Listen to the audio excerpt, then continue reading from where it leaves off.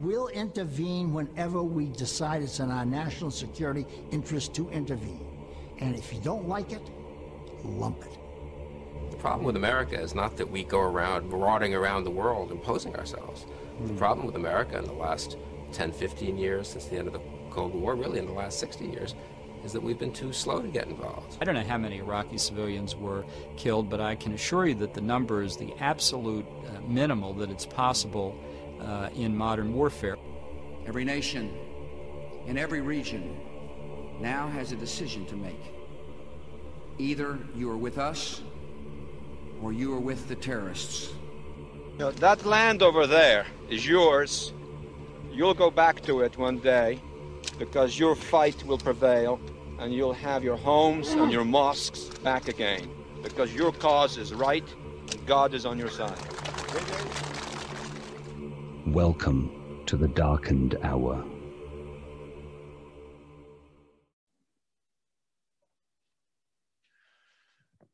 Welcome to another episode of the Darkened Hour. I'm your host, Adam Fitzgerald. Tonight, I'm going to be giving my own thoughts about the events of September 11, 2001. Usually I get this question asked a lot about what my thoughts are regarding what happened on 9/11 and what didn't happen. Do you believe in the official narrative, or are you a conspiracy theorist? Are you a skeptic, a debunker, a truther? I'm none of those things. I'm an independent investigator into the events of September 11th, 2001. That's all I am. I started down this road in 2006. There were two people that were actually talking about the geopolitics of 9/11. That was the late Justin Raimondo of antiwar.com and Ryan Dawson. The conversation seemed to be centered on how the World Trade Center's towers collapsed. And physics was not something that I'm well versed in. In fact, I didn't do very well in school with physics. So I instead went the other route, the who, what, when, where, and why, the steps an investigator would take. And so for the next 7 years, I read as much as I could. And I didn't have any viral media to speak of until about 2015. But during that time, I read a lot of books on religious fundamentalism, U.S.-Israeli foreign policy, U.S.-Saudi foreign policy, how the intelligence apparatuses work, like the CIA and the NSA, what is al-Qaeda and what their beliefs are, what is Wahhabi Islam. There was a lot at the plate, and a lot of books, a lot of documents and files to read. And I wanted to know what I was talking about. Like an investigator, I didn't rush into the subject. In fact, I went a little bit overboard and took my time. And almost after 10 years, I decided that I was going to make viral media. And I'm not somebody that is too confident about how they sound and how they looked on video. And so I was very self-conscious about making videos. But once I did, I got comfortable with it. Regarding 9/11 itself, it's not something that I could explain in 5 to 10 minutes to somebody.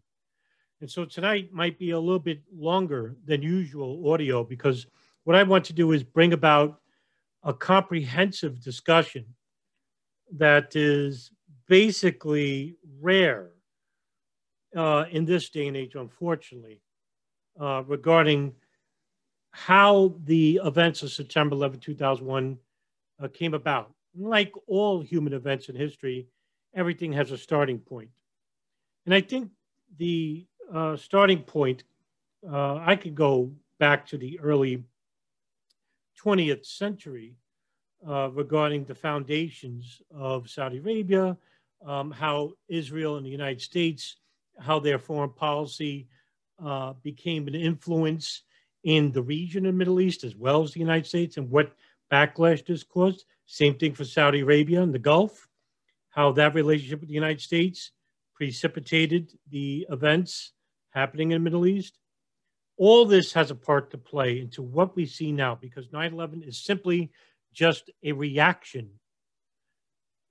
I can tell you that the narrative that was put forth to us by the State Department, that 19 Islamic fundamentalists basically hijacked 4 planes and crashed them into American targets because they hated our freedoms, is false, demonstrably false. And the reasons for this are not as clear, but our foreign policy is a primary reason for most of these terrorist attacks that we see today. And yes, there's a fundamental belief behind these people, these radical fundamentalists, that is uncompromising toward democracy and towards secular values. And I'll get into that in a bit. But the primary reason for terrorist attacks, and they're nothing more than guerrilla attacks against an imperialist nation. That's what the United States is. But it's a response to our detrimental foreign policy. I'll start with the 1979 Afghan-Soviet War, which gave us a new enemy. For decades prior, the enemy, the preconceived enemy to the United States, was communism. The Cold War, the Soviet Union bloc against the United States. And the Soviet Union was quite powerful at one point. Under Stalin, under Lenin, the ideologies permeated here in the States and throughout the 1940s and 50s. We had hearings that subjugated and basically infringed on the rights of certain Americans who were conspiring or alleged to have conspired with the Soviet Union.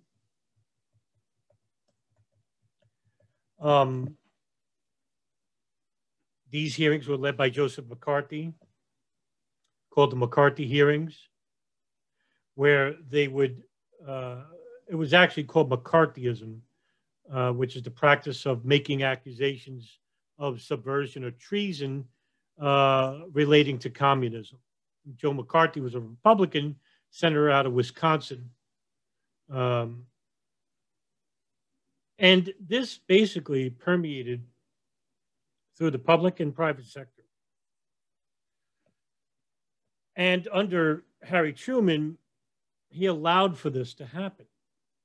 And this basically had caused a backlash. It caused McCarthy to become ostracized and hidden in public life afterwards because of this, because the scare wasn't as needed, wasn't as exaggerated as McCarthy laid it out to be. The communist bloc wanted to spread the empire, however, and it started with the Middle East, because with the Middle East comes the oil industry. And the oil industry is a very powerful tool, especially in times of war. You have to fuel tanks, you have to fuel jeeps, making weapons in the United States. It's a powerful, it's black gold, if you will, of the industry. And so at this time, Arab secular nationalism, which was permeated much throughout the Middle East at the point of the 1940s and 50s, had a stronghold in countries like Afghanistan, Iraq, Syria, Jordan, Lebanon. And it was made, it was influenced, heavily influenced by former Egyptian president Gamal Abdel Nasser. Egypt was the primary source for Arab nationalism. And so the Soviets basically grew relations with Egypt and Syria and Afghanistan. And during 1978, the People's Democratic Party of Afghanistan, which is a Marxist Leninist political party, basically committed a coup d'etat on the Afghanistan president Mohammed Daoud Khan on April 27, 1978. And Daoud Khan, most of his family were killed at the presidential palace. Many of his associates were arrested and jailed and tortured. And the people that were behind the PDPA were Haifazullah Amin and Nur Muhammad Taraki. Nur Muhammad Taraki was the General Secretary of the Revolutionary Council. Under the leadership of Nur Muhammad Taraki, Afghanistan went through a radical change. Taraki was behind a 20-year treaty of friendship with the Soviet Union in December 5th of 1978, which greatly expanded the Soviet aid to his regime. Taraki was a long-term student of socialism, and the Soviets actually liked him as a person. He visited the Soviet Union many times throughout the 1960s. Taraki basically was a very astute follower of nationalism and socialism. And so, but under his regime, Taraki was a brutal dictator.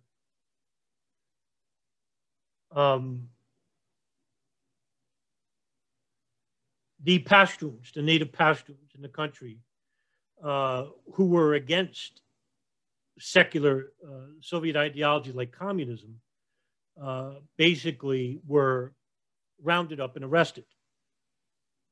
This led to killings of the Pashtun community. And so basically the Islamists, if you will, the Afghans, the Pashtuns basically fought back. But the Islamic world did not respond to these people's pleas, which basically caused an outcry from the Afghan Muslim community. Taraki, as well as other party leaders of the PDPA, initiated radical Marxist policies that challenged both traditional Afghan values, well-established Afghan Pashtun values in the rural areas, where Taraki and the PDPA, backed by the Soviets, introduced women to political life and legislated an end to forced marriages. He ruled over a nation with a deep Islamic religious culture and a long history of resistance to any type of strong centralized governmental control. Now, this is where Afghanistan basically was a land without a true democracy or a true power structure. For thousands of years, other governments and other leaders, other armies tried to conquer this country and could not, giving it the nickname the Graveyard of Empires.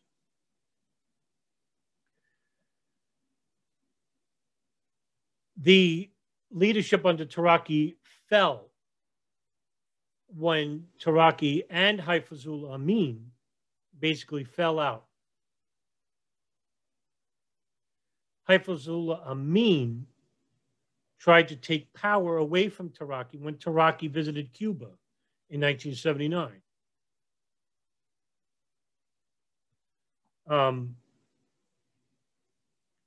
And while this was going on, the Afghan people revolted against the PDPA government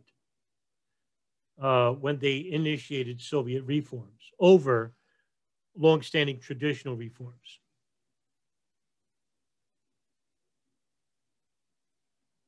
The Soviets basically were torn between Amin and Taraki. Amin didn't have a close relationship with the Soviets at the time, as they did with Taraki himself. And so Amin took control of the government while Taraki was away and had Taraki arrested.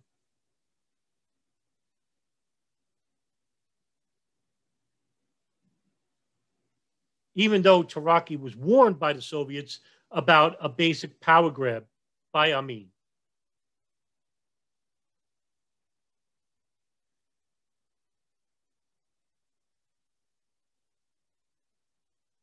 Amin, however, his power grab was short-lived.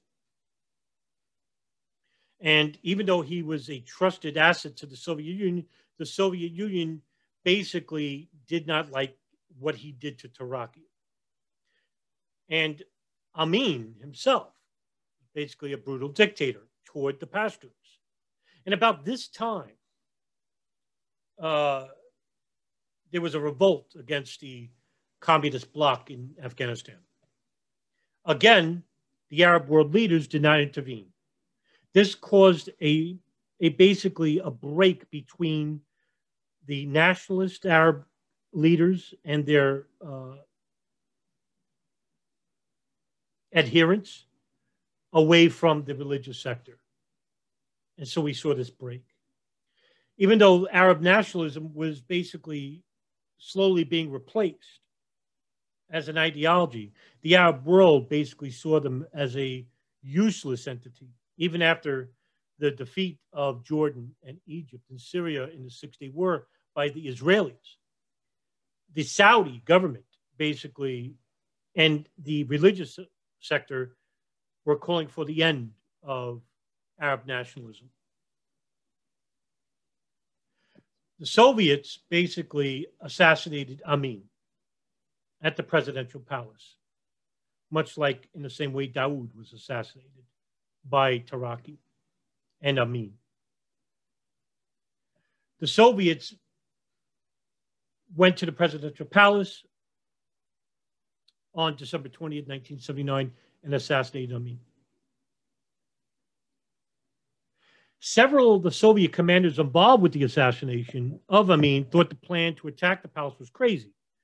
Although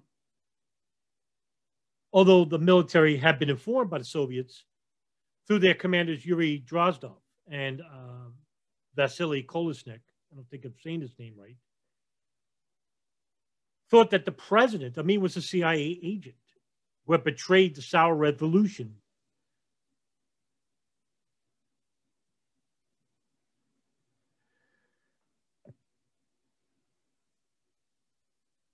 On January 2nd, 1980, the PDPA's 15th anniversary, Barbara Kamal, was now the general secretary. And he was implemented as the president by the Soviets. And at about this time, the United States, seeing that the Soviets invaded Kabul, basically called for a UN Resolution Security Council to pass resolution condemning the Soviets, in which they did.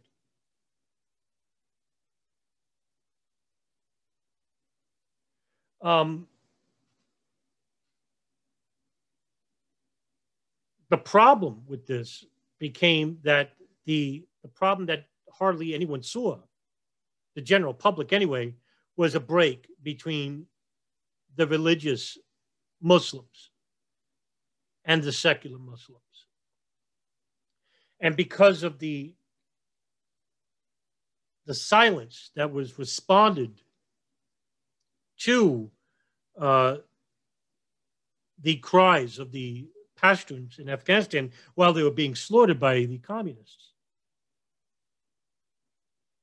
This caused a fervent reaction, almost this resounding reaction of a jihad.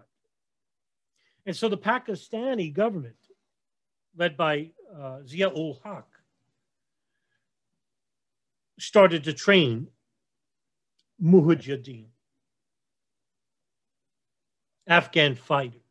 And the Afghans were excellent fighters.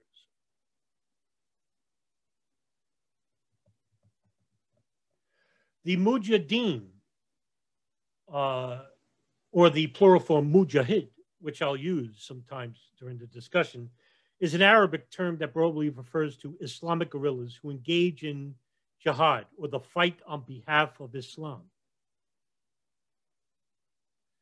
There are two types of jihad, offensive and defensive jihad. Offensive jihad, which was later introduced during the Soviet War, which I'll get into in a bit, and defensive jihad, which is what I just explained, to fight on behalf of Islam.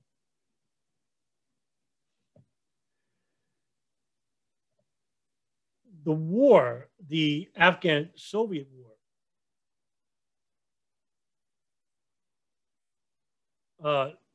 basically started on December 24th, 1979.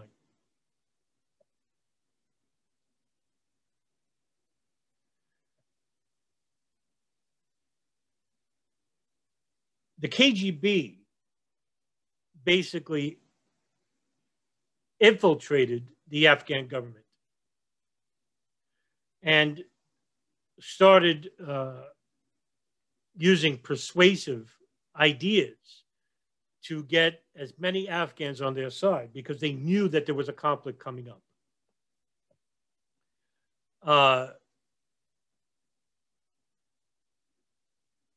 The United States saw the danger for this and saw this as a power grab. And under President Jimmy Carter, the National Security Advisor, Zbigniew Brzezinski, warned Carter that the Soviets were trying to get to the Caspian Sea, north of Iran, the largest in the world at the time, and to the current day is the largest untapped oil reserves in the world.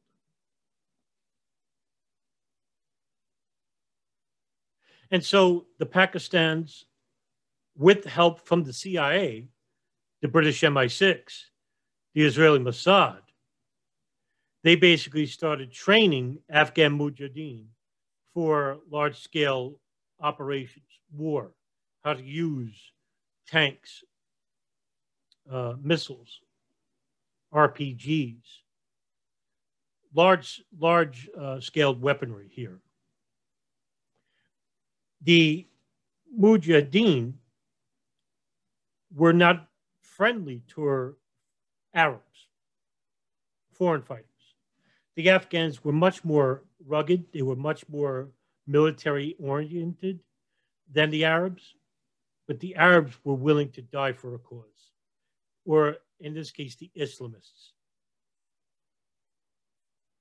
Those who believe in the ideologies of Ibn Taymiyyah, Muhammad ibn Abdul al-Wahhab, ultra-Orthodox Salafi Islam. A dangerous small percentage of these people who believe that the only way to propagate Islam is to force and to usurp Arab governments. And that's how you create the caliphate.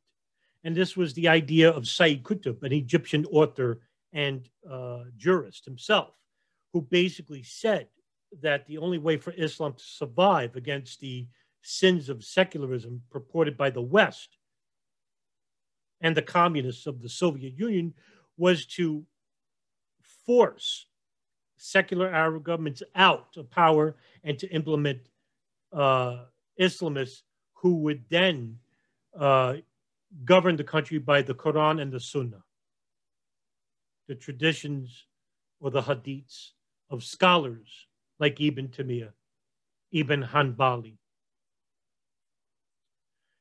The Islamists basically flooded Pakistan's cities Islamabad and Peshawar.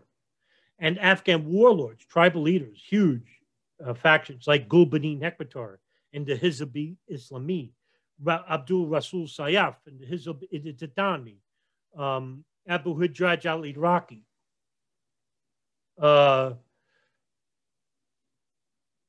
huge warlords that had thousands of people behind them, started receiving funding through third-hand sources, but they were coming from the intelligence apparatuses. Operation Cyclone, which was basically a code name for the CIA's program to arm and finance the Mujahideen in Afghanistan, which was a 10-year period between 79 to 89.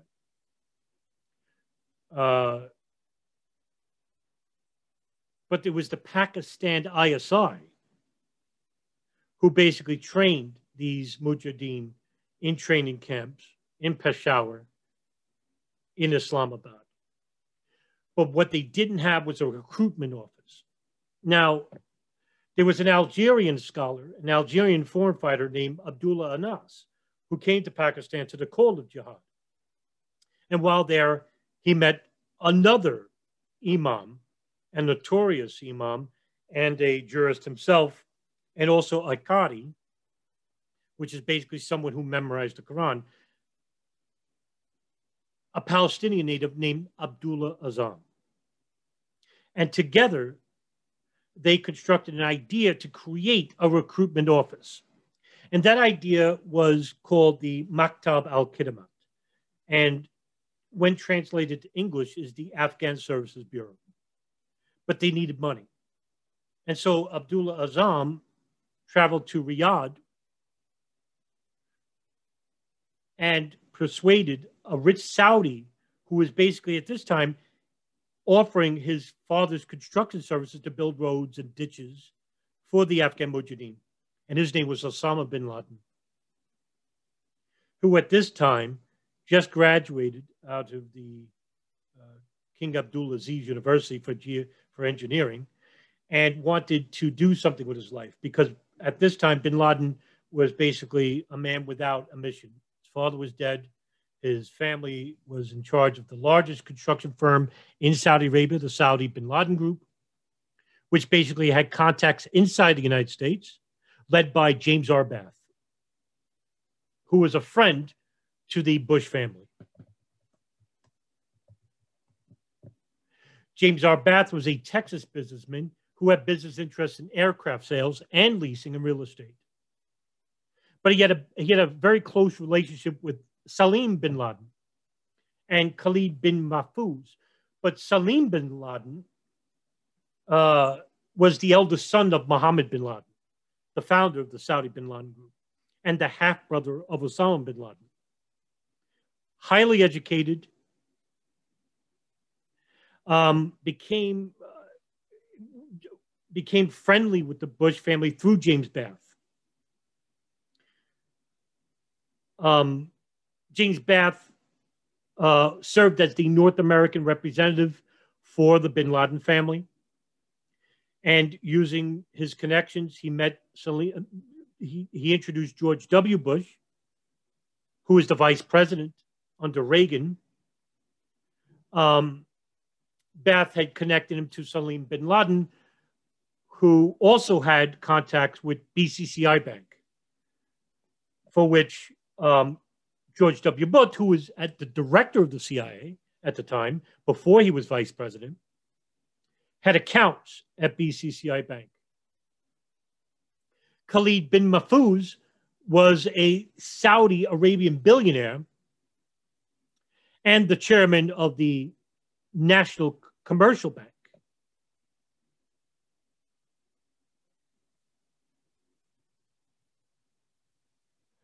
He was also the non-executive director for the Bank of Credit and Commerce, that's BCCI.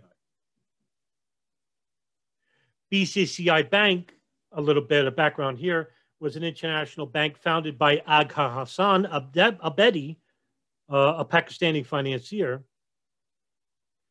Had over 400 branches worldwide in 78 countries and had assets in excess of up to $20 billion, which was making it at that time the 7th largest private bank in the world.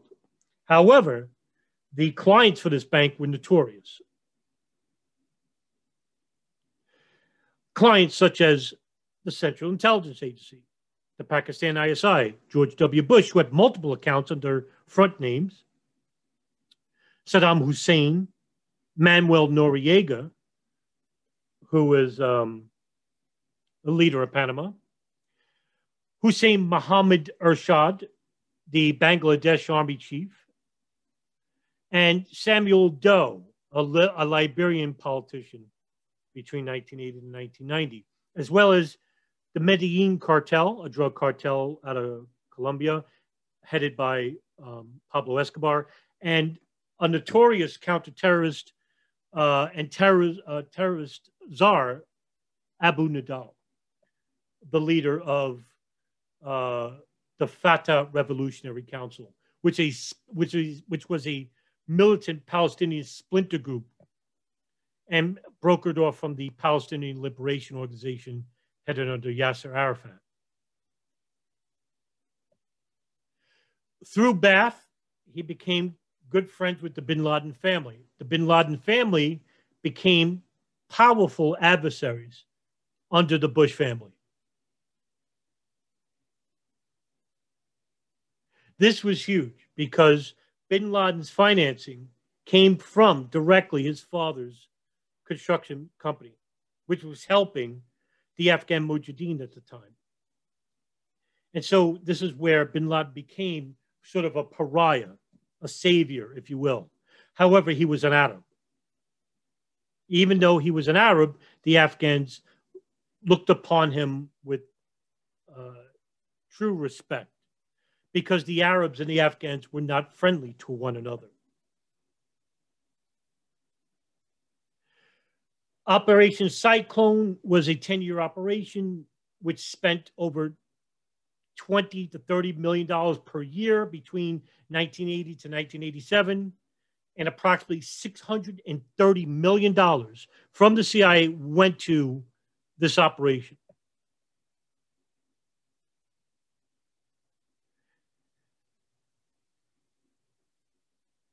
Charlie Wilson, who was a Texas congressman, and Michael Vickers, who was a CIA paramilitary officer,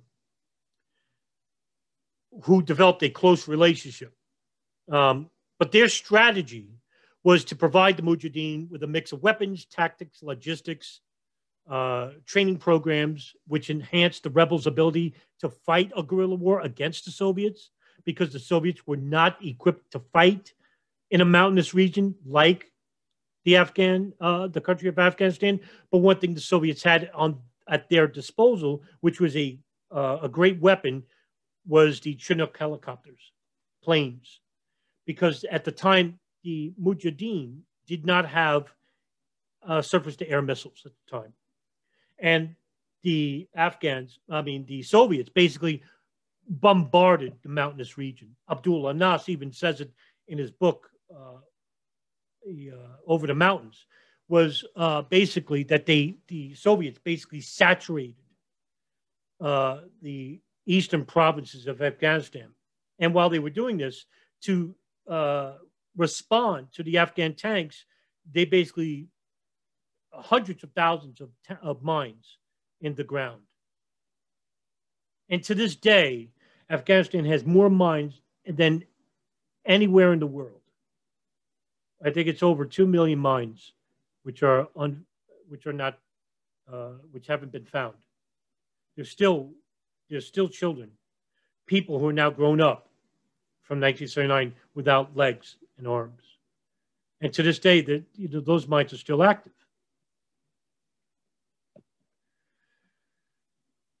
And so the CIA were basically torn on whether to keep supporting Gulbuddin Hekmatyar, who is a brutal warlord, by the way. Here's a man who used to walk around and throw acid into women's faces for not wearing the niqab. And another commander by the name of Ahmed Shah Massoud, who was an effective military commander.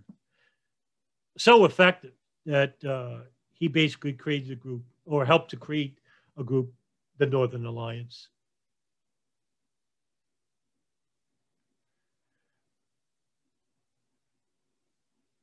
All support to the Mujahideen, the Sunni Mujahideen, the Arabs, was funneled through the government of Pakistan. And so the Afghan Services Bureau was created in 1981. With the help of bin Laden's financing, they created multiple houses, which was in charge of different areas of training, logistics, financing, recruitment, teaching the Quran. Azzam brought this idea of a spiritual Islam, a spiritual war, to Afghanistan. Something much different, which caught on to a lot of people, especially to the Afghans, because what they wanted was to create an Islamic country in Afghanistan without interference from a secular worldview like they had for the previous 80 years. And so Azzam at this time was traveling inside the United States to cities like Kansas City, Los Angeles, Indianapolis, Brooklyn, trying to recruit native Arabs into the fight. But there weren't many Afghan warlords who were accommodating or willing to have them within their ranks, except for two Afghan leaders, Abdul Rasul Sayyaf and Jalaluddin Haqqani. These were the only Afghan warlords who were allowing Arabs to train at their camps. And if you heard of who Jalaluddin Haqqani is, it's now a designated terrorist group called the Haqqani Network, an offshoot of the Taliban later on.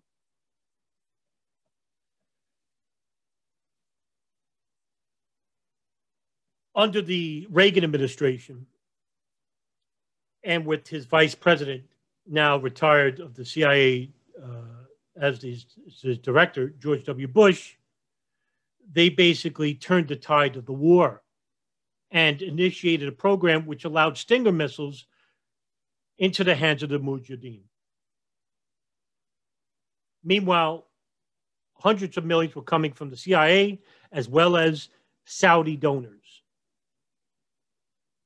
who became compassionate toward the Arabs and the Afghans themselves in the fight against communism. This was a huge turning of the war because basically now they had an answer for the airplanes and the helicopters. And the Soviets had no answer for this. They were losing on the ground, but they were winning in the air. And meanwhile, the push for Kandahar, the push for Kabul, the Paktia province, was what was won by the Afghans. And so, at the same time in 1986, bin Laden thought of another idea. Since nobody wanted to host the Arabs as a camp, he created his own camp, the al-Masada. From the English, the lion's den. At the same time, in 1986, Egyptians, radical Egyptians from a group called the Egyptian Islamic Jihad, were traveling to Afghanistan. They were being released from the Torah prison, in which they were being detained after the assassination of Egyptian President Anwar Sadat. And so the SSI, the security services of Egypt, began torturing over 1,000 people in these cells.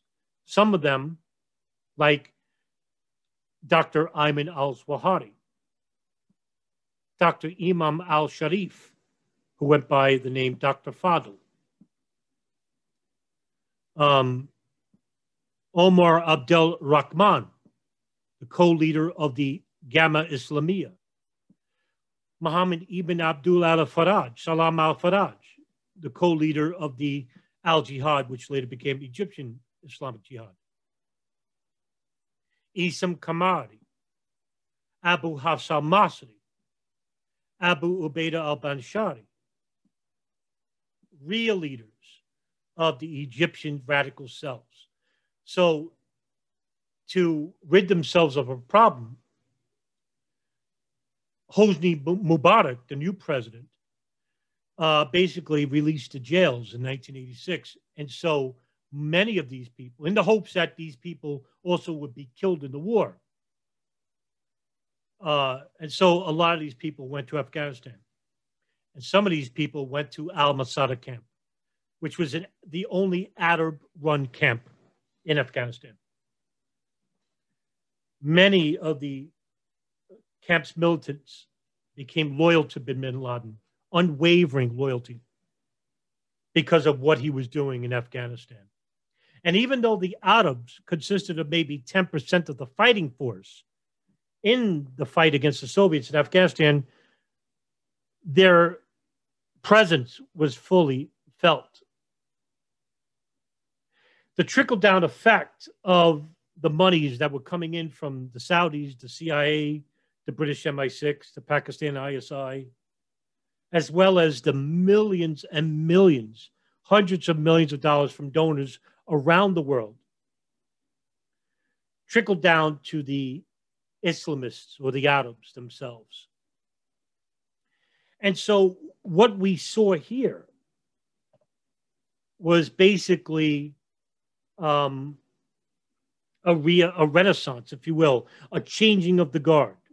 Because as the Afghans were getting killed, replacing them were the Islamists on the battlefield. And Azzam's fervent ideology of defensive jihad was basically becoming offensive jihad was basically coming to a hold. And offensive jihad is this. It is the fight against the unnatural world, the secular world, the sinful world. And that the war is not the war within itself, within the person itself, in the cause of jihad or the cause of Islam. It's basically now the fight is outward, the individual. And the body is the world. And the only way to make the body healthy was to implement Islam through the cause of jihad. Azzam's ideology began to take hold to the more fervent Islamists who saw Azzam as not being so militant or less militant than they would like him to be. And so the Pakistan militants, as well as the Saudi militants, became unfavorable to Azzam himself. In 1989, the Soviets agreed to a meeting with the Afghan government, which was mediated by the Pakistan government under Zia-ul-Haq. And the Soviets agreed to withdraw. All the weapons, all the money, all the training that went to the Mujahideen, the Afghans, the Arabs, did it automatically stop? No, of course not. Now, with the war over, these Mujahideen fighters basically returned back home to the United States, to Saudi Arabia, Egypt, Jordan, Iraq, Southeast Asia, the Philippines, Indonesia, and the ideologies that were taught to them by radical Islamists like the Egyptians, Dr. Ayman al-Zawahiri, Dr. Imam Saeed al-Sharif. They went back home with these ideas about offensive jihad. Saeed Imam al-Sharif would create an important document, a text, if you will, which was called the Essential Guide for Preparation. It appeared in 1988 and became one of the most important texts in the Islamist mindset. Quote, The guide begins with the premise that jihad is the natural state of Islam. Muslims must always be in conflict with non-believers, Fadl asserts, resorting to peace only in moments of abject weakness. Because jihad is, above all, a religious exercise, there are divine rewards to be gained. He who gives money for jihad will be compensated in heaven, but not as much as the person who acts. The greatest prize goes to the martyr. End quote. This ideology permeated with not just with bin Laden and the members of al-Masada, but also with Dr. Ayman al-Zawahiri and the Egyptian Islamic Jihad. Zawahiri began to manipulate bin Laden. Al-Masada was basically not a terrorist training camp. It was basically a training camp for small arms fire toward the Afghans. They invited Afghans, they invited Arabs, foreign fighters, to come to this camp and to train small arms fire, guerrilla warfare, making of bombs. And the al-Masada camp moved to the Paktia province, away from the Afghans.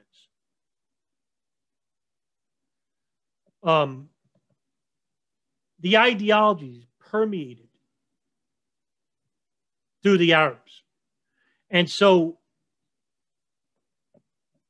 this ideology would now replace the ideology of old Arab nationalism, finally.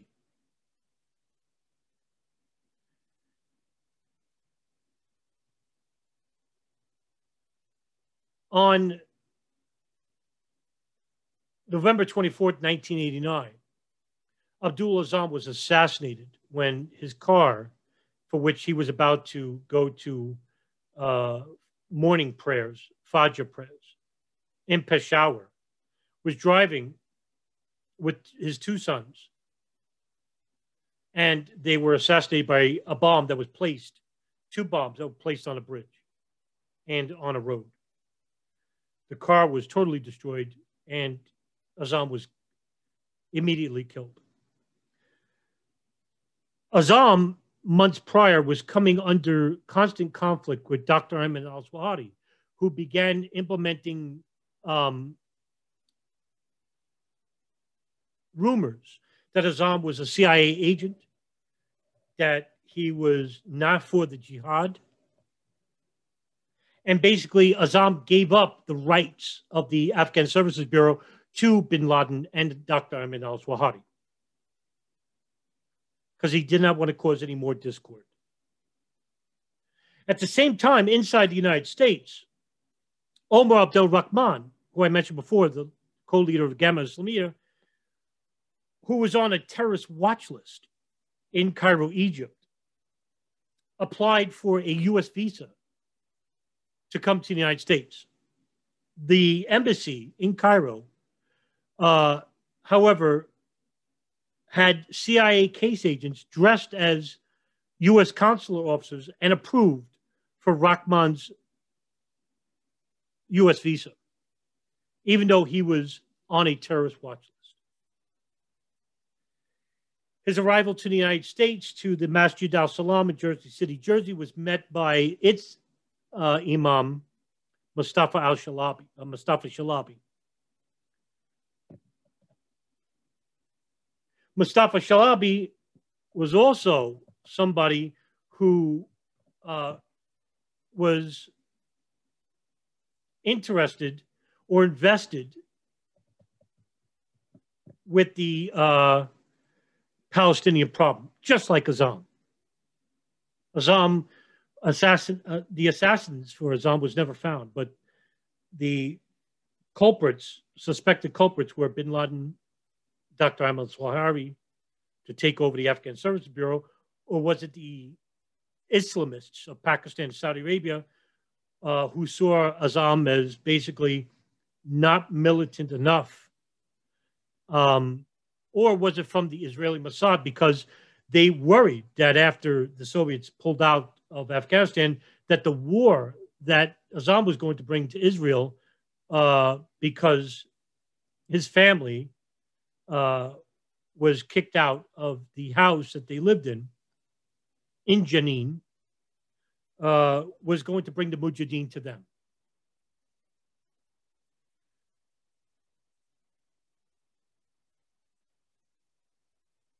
The Al-Khifa Refugee Center, which was co-founded by Mustafa Shalabi and Fawaz, Khalid Fawaz,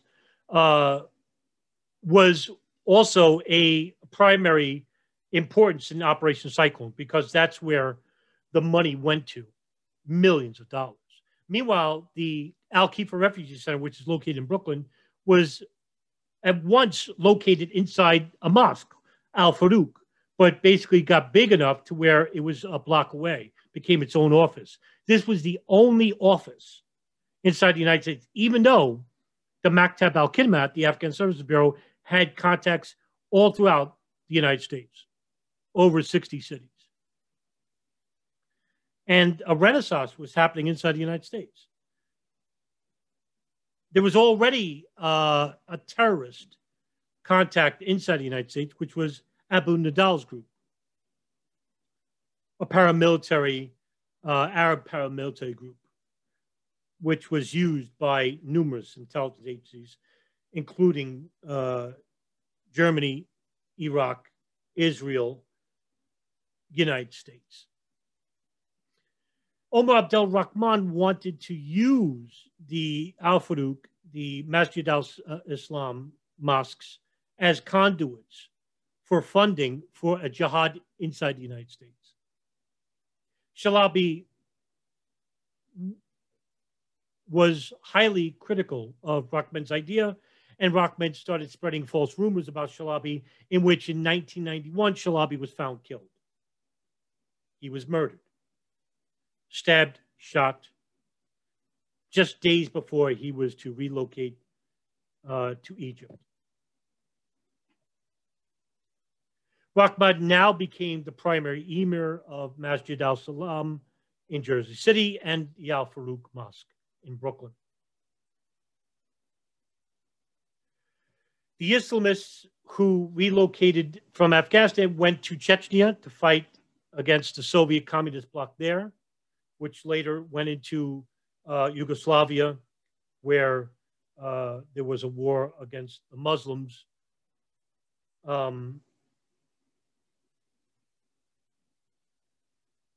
This caused a 10-year war there as well. There was also a civil war in Algeria at this time, headed by the government led by Chadid Boujamin and the Algerian Islamic group. Al-Qaeda was not an organization until Bin Laden went to Sudan. After the war, Bin Laden went to Saudi Arabia and heard that the Ba'athist army led by Saddam Hussein, the president of Iraq, who invaded Kuwait, there was intelligence reports which later turned out to be false, that they were lining up to invade Saudi Arabia.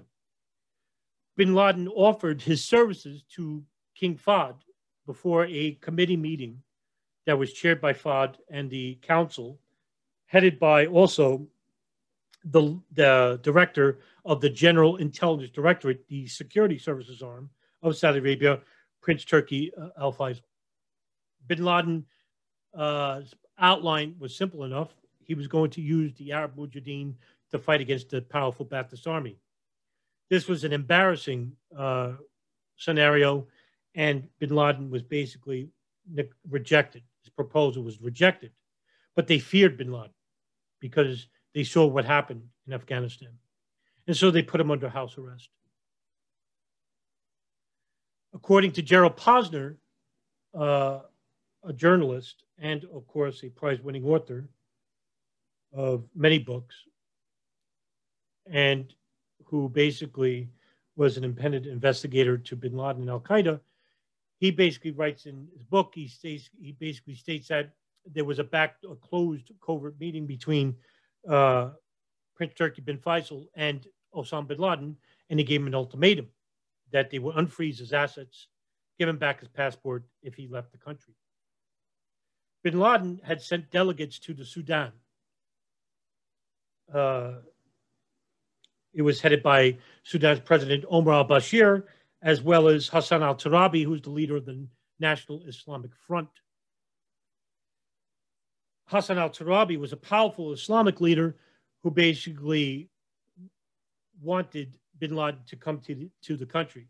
Now, the Sudan was basically a country that didn't vet its foreigners. So, in other words, if you didn't have a passport, you were still allowed inside the country. And so bin Laden and his Arab counterparts from al-Masada relocated to the Sudan. And it was here that bin Laden spent millions of dollars, tens of millions, building training camps here and the infrastructure of the Sudan, which is basically what Turabi wanted anyway. He didn't care too much for bin Laden. Meanwhile, the CIA began following bin Laden here and amassed a large case file on him. CIA operative Billy Waugh, a legendary counterintelligence officer who was behind the capture of Carlos the Jackal, along with Cofer Black, a legendary CIA counterintelligence officer in his own right, began following and monitoring bin Laden in the Sudan. Omar Abdel Rahman wanted to attack selected targets inside the United States. The Egyptian radical Wahhabi Islamists, this ideology, permeated with bin Laden, easily manipulating him.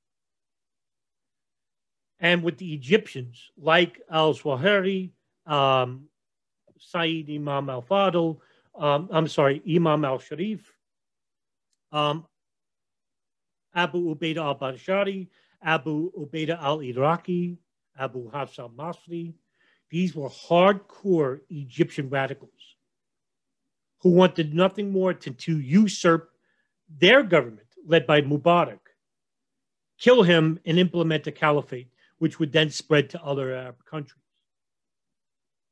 This ideology was called the near enemy. There was a near enemy and a far enemy.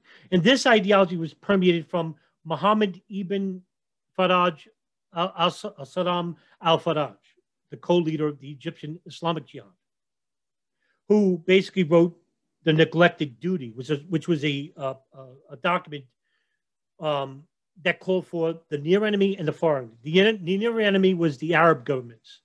And the only way for Islam to survive was to usurp secular Arab governments by force. His motivating ideology came from Sayyid Qutb. The far enemy was the United States and Israel. Knowing that the far enemy was going to be hard, the operation of usurping Arab governments, the near enemy, and creating an Islamic caliphate that would basically take over the Middle East and Southeast Asia, would then fight the far enemy, the United States and Israel. The United States and Israel and its coalition partners were too powerful against this small ragtag bunch of the Egyptian Islamic Jihad. It was long-term goals. Dr. Ayman al-Zawahiri wrote a book, Knights Under the Prophet's Banner, in which he outlined the ideology of what Wahhabi Salafi Islam should entail in Arab governments, and of course bringing the near enemy, far enemy ideology into this group, the al-Masada camp. In 1993, an FBI informant named Imad Salem was recruited by Nancy Floyd, who was part of the FBI's counterterrorism operations in New York City. She recruited Imad Salem because he was from Egypt, and he claimed to have been serving as the Egyptian intelligence officer, which was a lie. Imad Salem offered services to become an informant inside the Al-Farouk Mosque, where Omar Abdel Rahman was heading. Rahman won the trust. Imad Salam won the trust of Omar Abdel Rahman and became his bodyguard.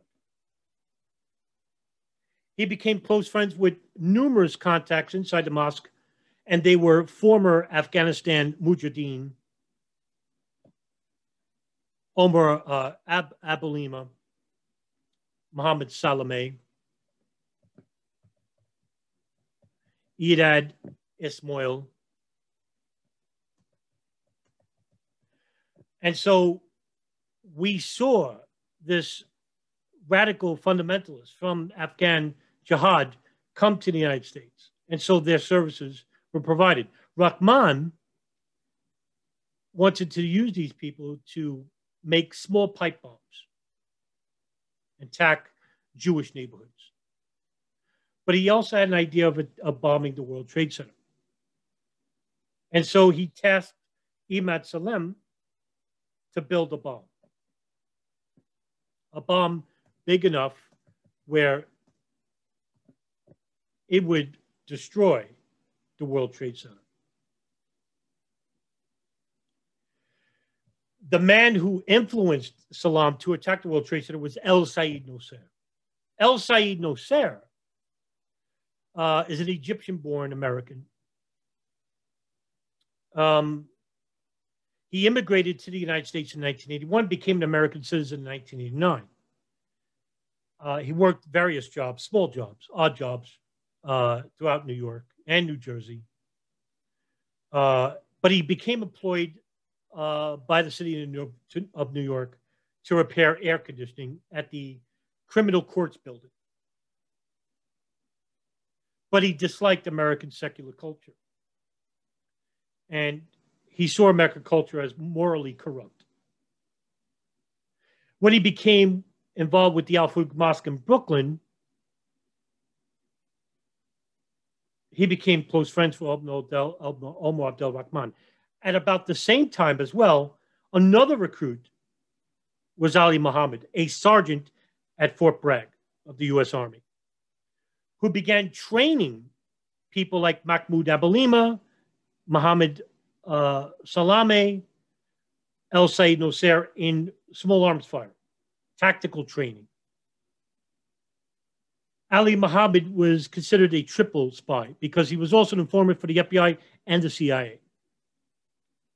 There's an infamous photo of him and Mahmoud Abalima at the Calverton shooting range in Long Island, which the photo was taken by the FBI. El-Sayed Nosser in 1990 assassinated a known radical, Israeli radical, Rabbi Meir Bakani, the founder of the Jewish Defense League. And in the United States, he was a member of the Quds Party, which is basically a terrorist organization in Israel. He was formerly a former member of the Israeli Knesset, and he was killed on November 5th, 1990, by El-Sayed Nosser, who basically ran from the hall that inside the Marriott on the East Side Hotel. He was actually captured while running away because Mahmoud Abalima, who was supposed to meet him inside the taxi, El-Sayed Nosser couldn't find him. And so he ran into a taxi postal officer and they traded shots. Both men were hit, but El-Sayed Nosser was brought to the same hospital where Rabbi Meir Kahane was. Kahane died. El-Sayed Nosser lived.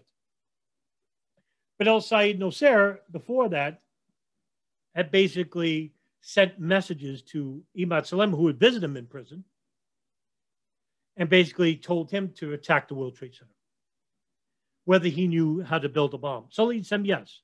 But Imad Salam's handler, Nancy Floyd, was not getting along with her superior, Carlos Dunbar. Carlos Dunbar thought Imad Salam was basically useless. Nancy Floyd saw the value of his work. And Imad Salam was not getting paid well.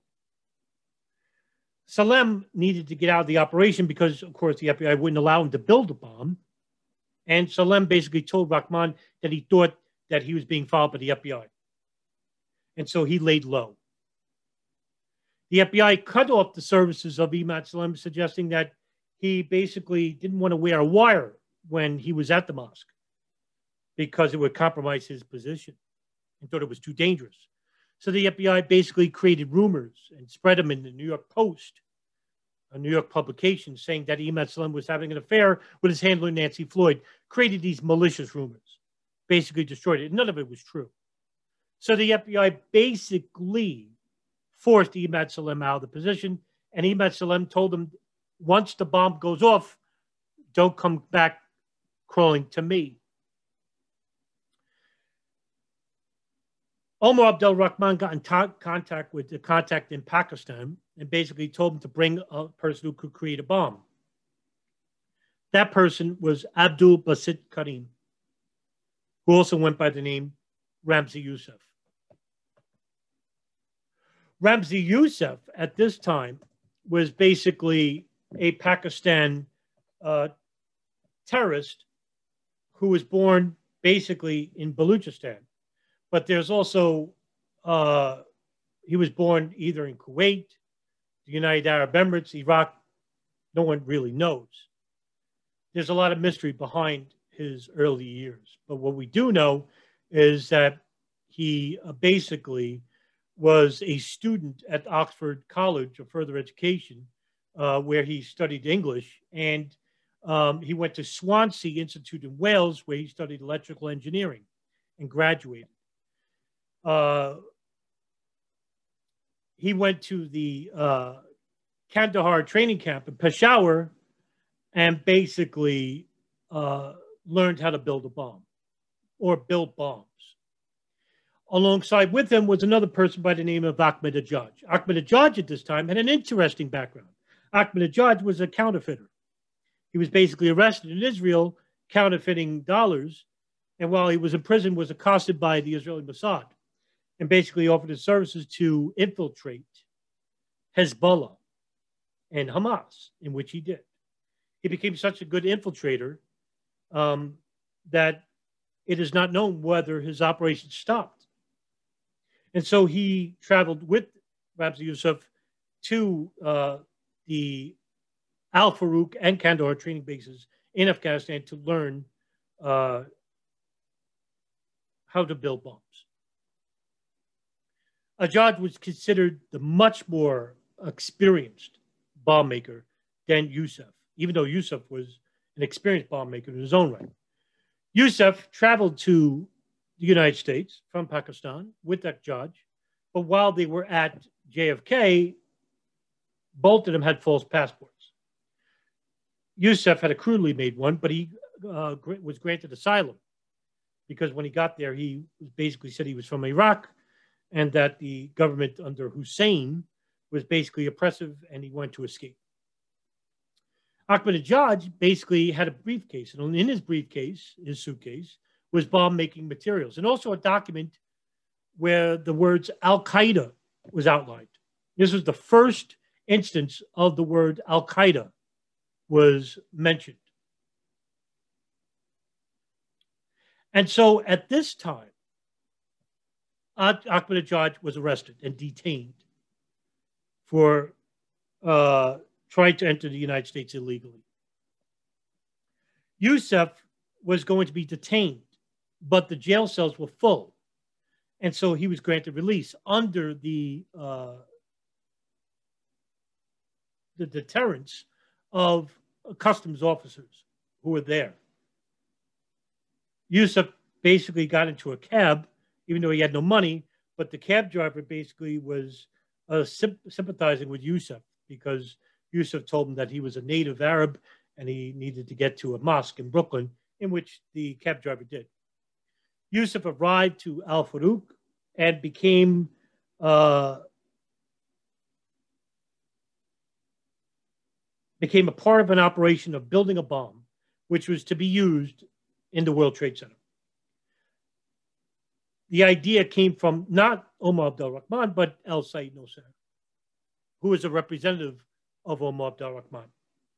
At this time, Israeli and U.S. relations was souring because under the Carter administration, Carter was known as somebody who was favorable to Saudi Arabia and the Gulf.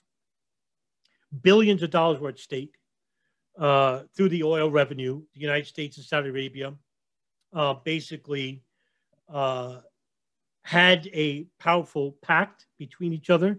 The United States would offer military operations inside the kingdom, acting as a bodyguard, because Saudi Arabia was not a very good military. Saudi Arabia allowed the United States to become, allowed their military base to be permanently stationed inside the most holiest site of Islam, Mecca, Medina. This actually enraged bin Laden back in 1990, because while they rejected bin Laden to protect the kingdom, they allowed the United States to protect the kingdom, and this enraged bin Laden. And he became an enemy to bin Laden and to the United States. So Saddam Hussein and the Ba'athist Army basically were defeated by the U.S. military in 1990 in quick succession. I think it was a week, basically, to defeat them. And so the Saudis basically, the United States was going to leave, but they basically stood. This enraged bin Laden and the Islamists themselves. And so Omar Abdel Rahman was also a sympathizer to bin Laden's idea. And while bin Laden was in the Sudan, using the Sudan as a training camp outpost and building infrastructure and building business fronts that would give bin Laden financing, El Said Nusayr and Omar Abdel Rahman wanted to attack inside the United States. And so Yousef was building a bomb, and this bomb was being built in a warehouse in New Jersey. Helping him were Iyad Esmoil, Mahmoud Abalima, Mohammed Salameh, and others as well, which I can't name right now. It's hard to remember a lot of these names. And so, and one of them was an important one, Abdul Rahman Yassin. And so when the bomb was being built, Yousef would actually call the prison cell, or a judge would collect calls to Yousef. And Yousef would basically get helpful advice on how to build this urea nitrate bomb, which is built with canisters inside urea nitrate, fertilizer, nitroglycerin.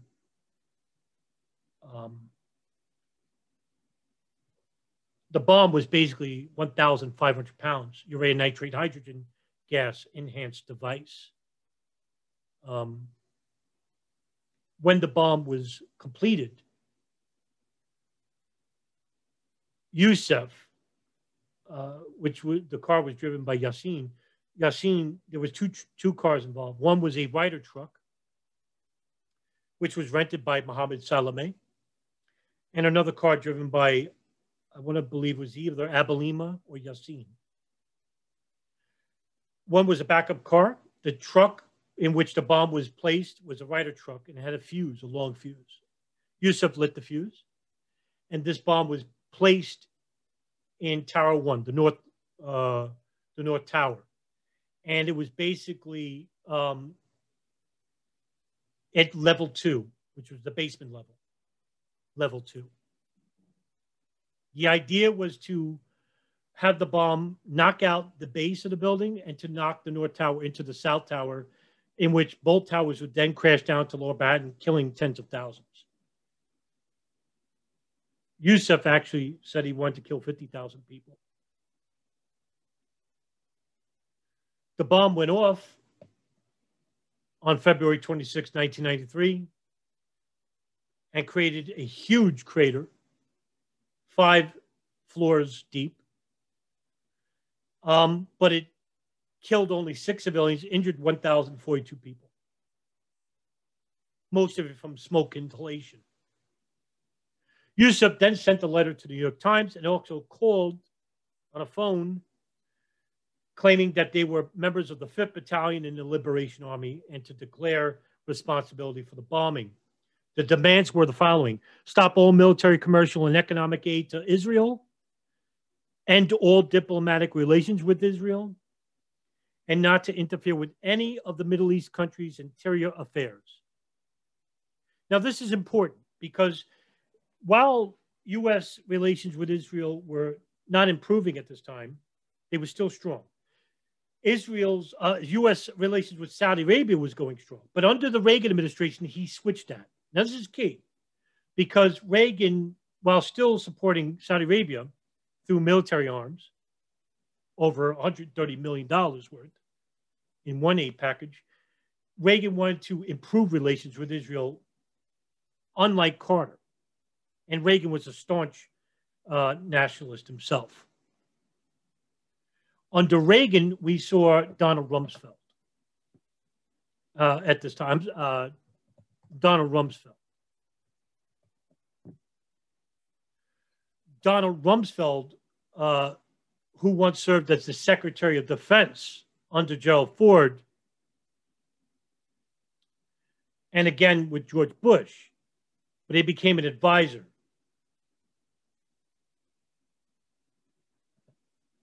Under Reagan.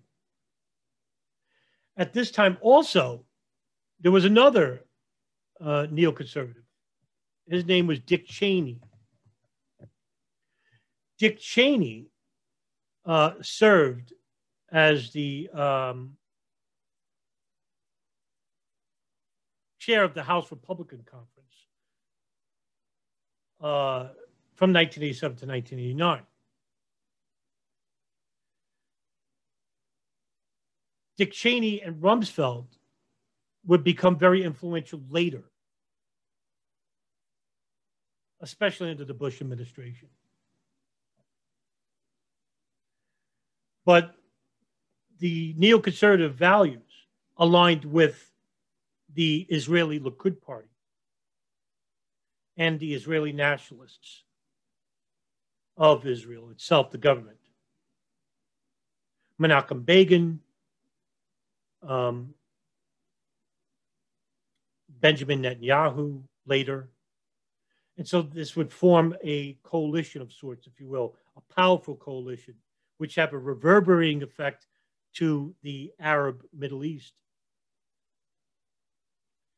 After the bombing of the World Trade Center, Yousef was later captured in Pakistan, brought back to the United States.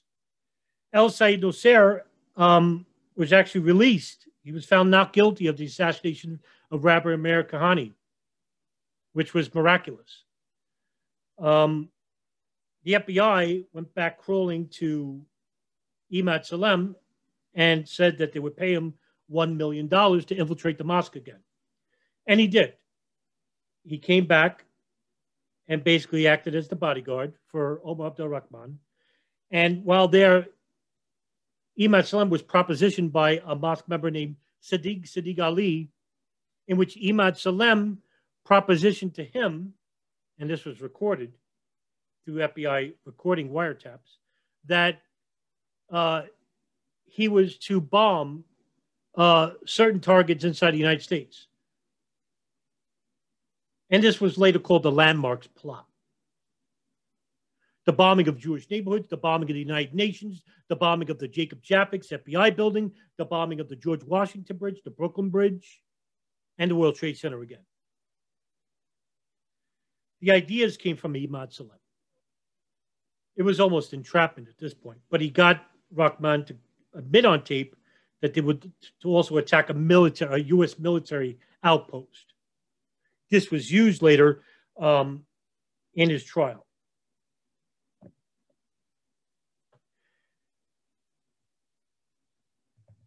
The Landmarks Plot, which was basically to target these high-profile areas. However, in 1993-94, the FBI allowed a warehouse in Jamaica to be used as the place where they would build these bombs. And Imad Salem actually would help in assisting them. And the FBI had cameras, listening devices all throughout the warehouse. The code name was Terrorstop, Terrrstop. At one point, the FBI wanted to replace a blasting cap in the bomb. And Ahmed Salem said no. This would compromise his position. He would be killed if they found out that the bomb blasting cap was fake or the powder was fake. So the FBI replaced back to the old blasting cap. On June 24th, 1993, after the group was observed for like a couple of months, the FBI raided the warehouse. This was caught on tape. 9 co-conspirators were arrested. And William Kunstler, who actually was the lawyer for al-Said Nocera, who got him off, agreed to represent Omar Abdel Rahman and Nocera again, because Nocera was actually convicted, was actually charged of being involved with the plot as well. At the same time, Yousef, along with Abelima, Mohammed Salameh, and the rest, were charged for their crimes in the 1992 World Trade Center bombing. Now, to go back with that, this is important. Mohammed Salameh, while everybody else was fleeing the country, including Abdul Rahman Yassin and Ramzi Yousef, Mohammed Salameh unbelievably went back for a security deposit of the Ryder truck. At this time, the Ryder truck axle was located in the bombing, unbelievably, and the VIN number was on the axle. So they staked out the Ryder truck operation, the Ryder truck business, where Salameh rented the truck, and basically went back for a security deposit, and he was automatically apprehended. When they went to the apartment, they found out on the application there was a number. And a number to this, a name to this number was a name called Josie Hadas.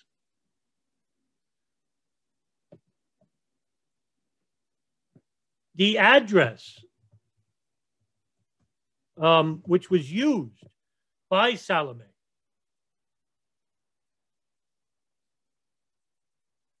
went back to an apartment in New Jersey.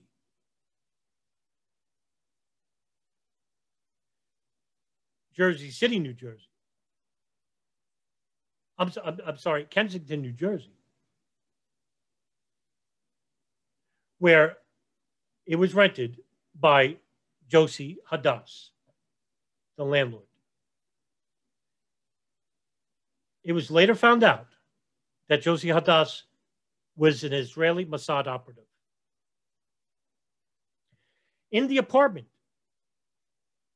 was Ali Mohammed, the Egyptian radical and Fort Bragg reservist, where Fort Bragg documents, files for bomb making, as well as bombing materials were found in a closet, recovered by the FBI. Another apartment that was searched, a Brooklyn apartment, was owned by Ibrahim El Gabroni, who was the brother of El Said Nocera. But the FBI would not comment on what was found at the apartment. But they did comment about what was found in Mohammed Salameh's.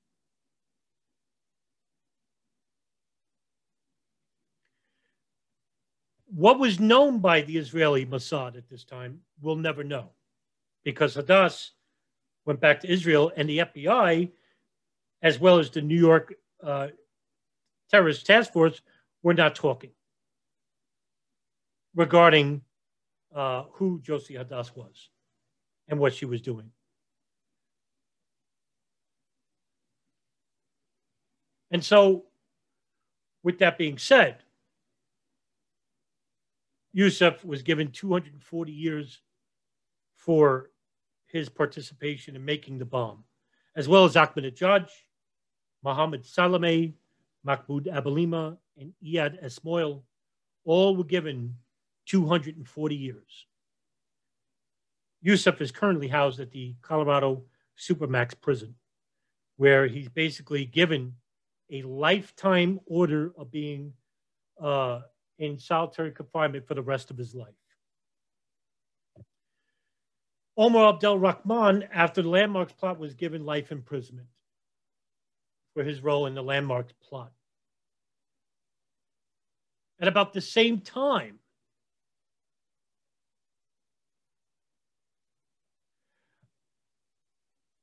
Ramzi Yousef's uncle, Khalid Sheikh Muhammad, who was a publisher for a paper of an Afghan publication, which was in charge by Abdul Rasul Sayyaf of the Northern Alliance, was basically in Qatar at the moment. The FBI wanted to investigate him.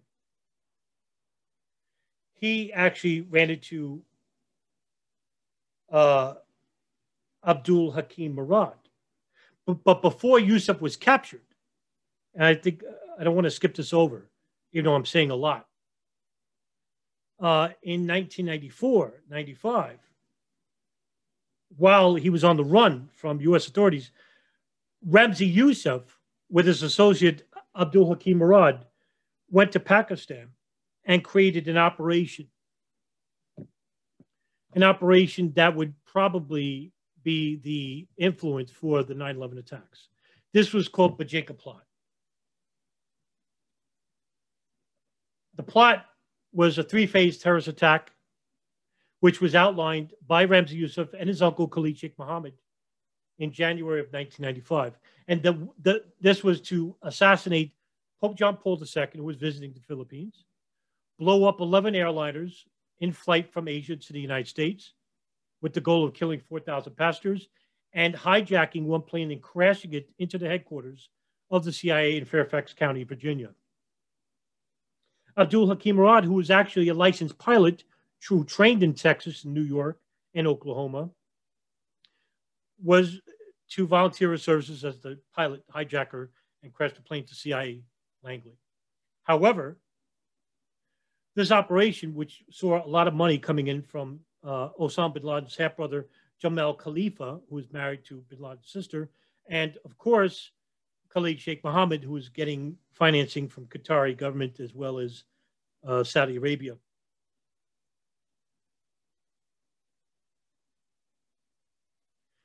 The test for the bombs that were going to be used for the Bojinka plot was first inside a mall in Cebu City.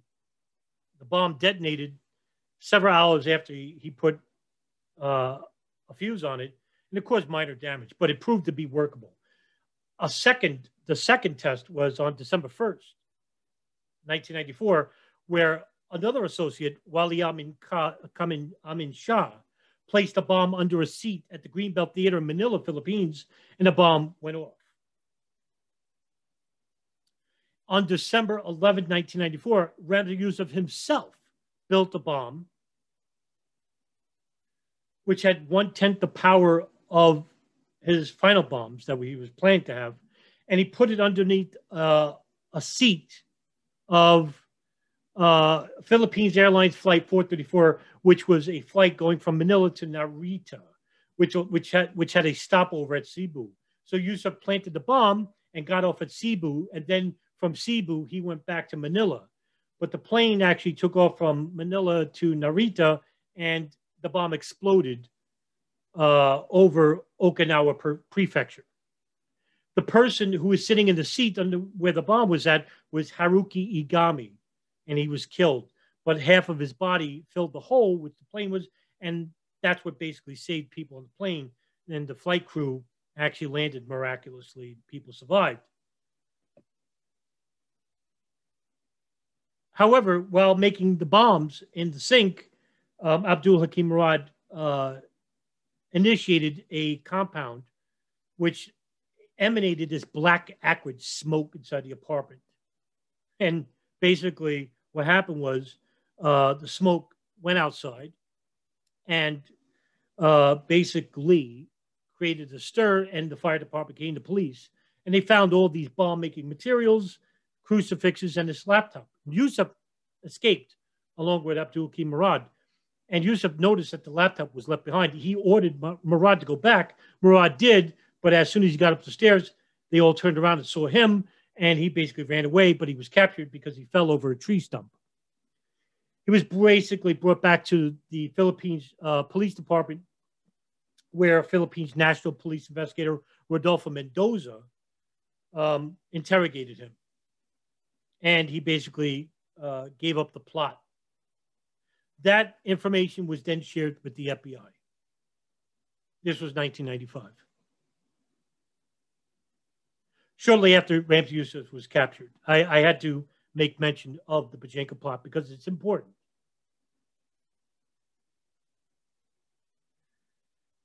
As far as foreign politics at this time,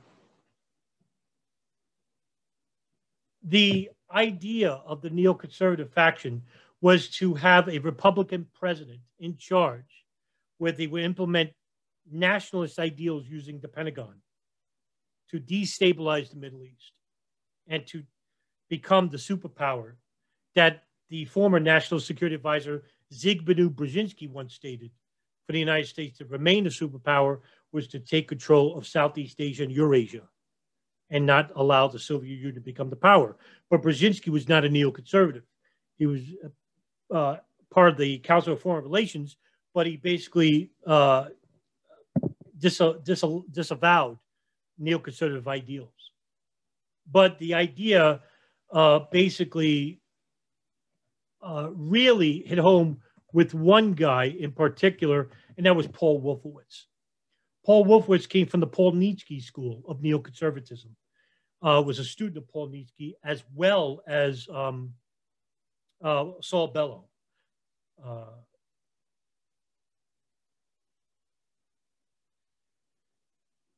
He was also a close friend and a colleague of Richard Perle. Richard Perle is an American political advisor who served as the Assistant Secretary of Defense of Global Strategic Affairs under Reagan.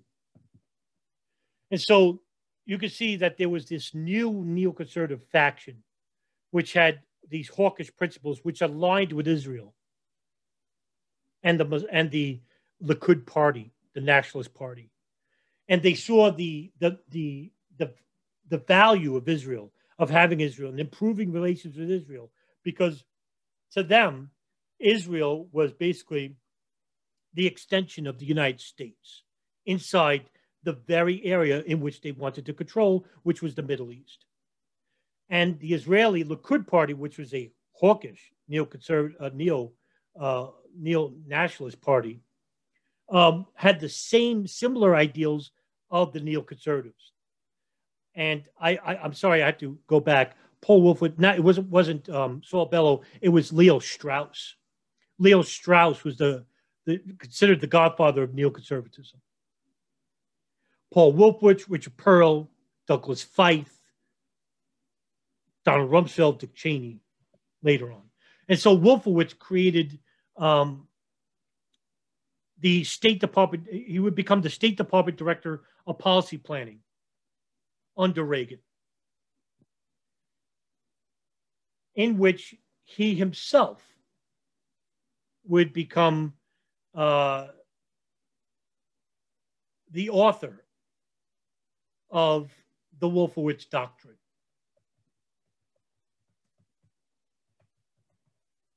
The Wolfowitz Doctrine is an unofficial name for the Defense Planning Guidance, which was created in 1994. It was published by Paul Wolfowitz and his deputy Scooter Libby.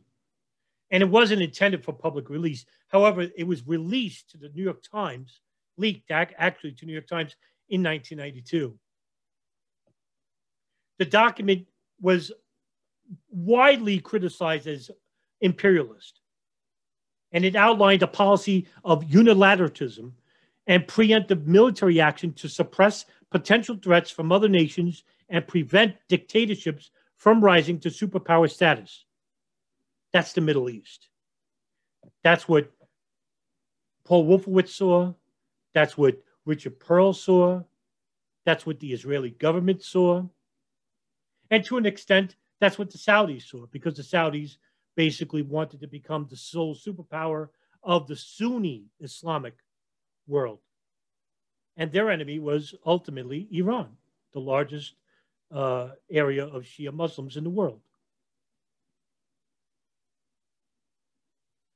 The doctrine, the Wolfowitz Doctrine, stated the U.S. right to intervene when and where it believed necessary. Quote, while the U.S. cannot become the world's policeman by assuming responsibility for righting every wrong, we will retain the preeminent responsibility for addressing selectively those wrongs which threaten not only our interests, but those of our allies or friends, or which could seriously unsettle international relations, end quote.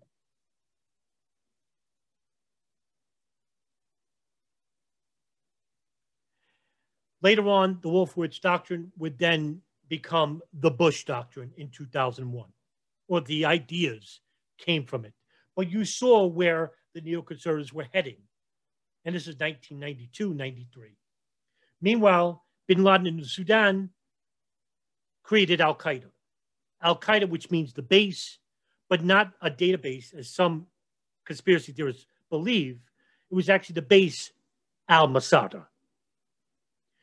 They were not a terrorist training camp. It wasn't until the Egyptians came and brought their Wahhabi Sayyid Qutb ideology of a worldwide caliphate through the offensive jihad mode, in which they manipulate Bin Laden to now think of the far enemy as becoming more important than the near enemy.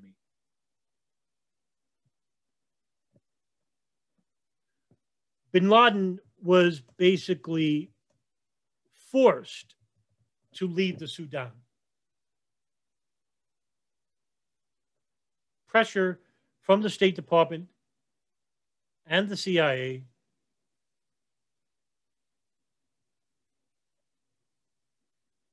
Bin Laden in 1996 then traveled back to Afghanistan.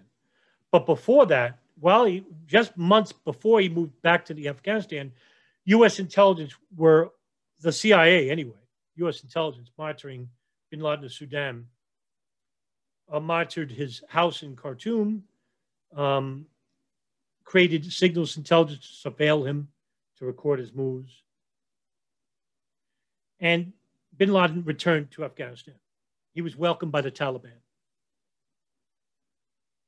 in which he then started creating training camps for the Taliban.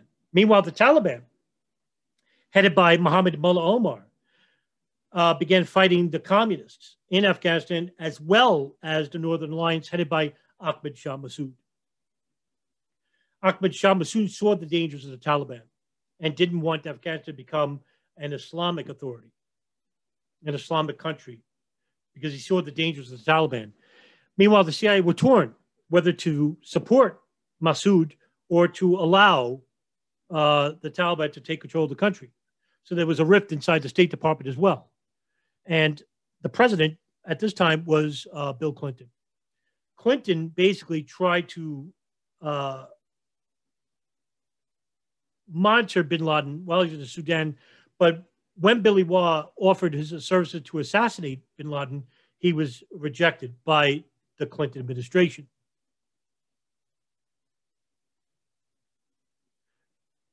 Bin Laden in 1996 authored the first fatwa against the United States.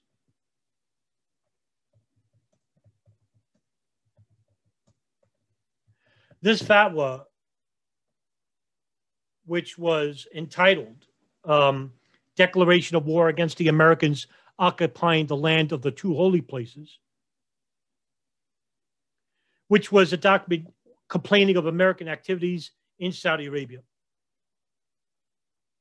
Bin Laden, who had an office in England, faxed the document to the London-based Arabic paper, the Al-Quds al-Arabi.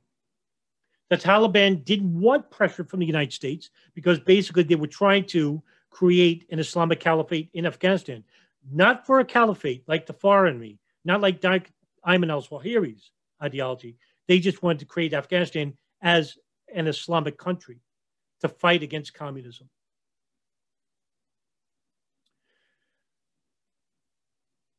the CIA basically didn't intervene, and Massoud went around the world, to France, to Germany, basically pleaded with the world to intervene, saying that now with the Bin Laden group, Al-Qaeda, inside Afghanistan, he was afraid that they would become an international organization. Meanwhile, at the same time, recruits were coming in. Bin Laden's media arm, which was in Al-Qaeda, called As-Sahab, was basically producing videotapes, newspaper articles, suggesting that there was a new jihad coming to the world, a jihad that saw the world as sinful. And so numerous recruits were coming in. But now here's speculation. I want to make this quite clear. Who were coming in to train at these camps, who knows? Now, there was a former British MI6 officer named Ayman Dean, who basically infiltrated Al-Qaeda. In 1998, he basically was invited to Kandahar while he was in Bosnia. He was basically invited to Kandahar to swear allegiance to Osama bin Laden to join Al-Qaeda. Because to join Al-Qaeda, you had to swear allegiance, bayat, to bin Laden. And there was documents you had to fill out. The whole 9 yards. They had documents and files. And Al-Qaeda was an organized committee. They had a media committee, a Shura Council, that's a religious committee, a committee, different committees inside this organization. So they were very well constructed. Very much so. Very well organized. And it took many years to do that. And the Egyptians were well organized themselves. The Egyptian Islamic Jihad was a known terrorist organization, a big organization in Egypt. But Ayman Dean actually infiltrated Al-Qaeda.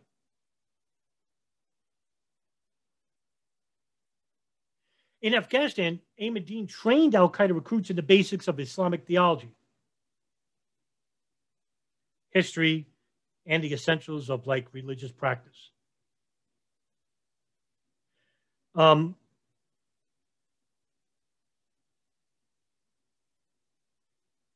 knows who is infiltrating these groups? It's very easy for Arab intelligence like Egypt, Saudi Arabia, Iraq, or even Israel. Israelis have a group called the I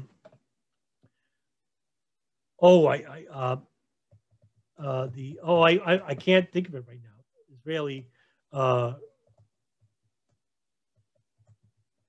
I cannot think of the name of it right now. It was a small special operations group that basically studied. It's the Mr. Arvim. Now, the Mr. Arvim is a name given to a very, very select core group of counterterrorism, which operate undercover, of course. Now, they use this unit to specifically train to assimilate among Arab populations in Palestine, in Palestinian neighborhoods. Because at this time, Palestinians were still fighting for their legitimacy and to free up Gaza and the West Bank, which was basically the areas under control of Israel from the Six-Day War. The Palestinians were basically losing more land in the 1990s.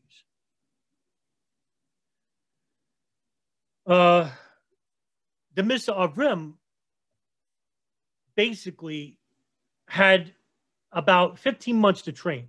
And they considered, this is the type of training they had.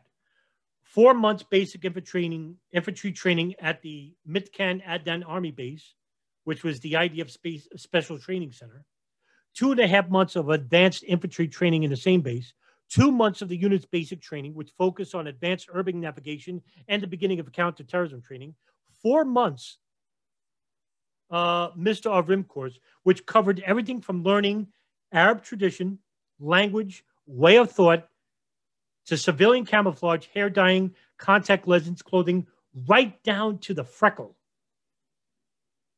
And 1-month courses of sniping, driving, and bomb making. An incredibly dedicated core group of people. Who knows? Maybe members of that group infiltrated al-Qaeda. But al-Qaeda's security wasn't really strict. So who knows who was infiltrating these groups while they were in Afghanistan. But in 1996,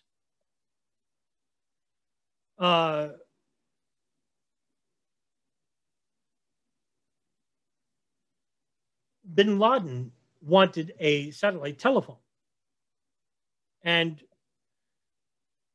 basically, he got one from a person who was living in Long Island,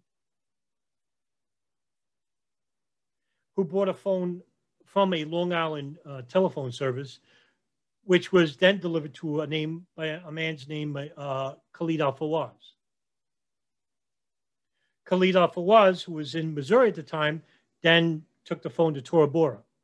However, the person who was under investigation by the FBI was the person who bought the telephone.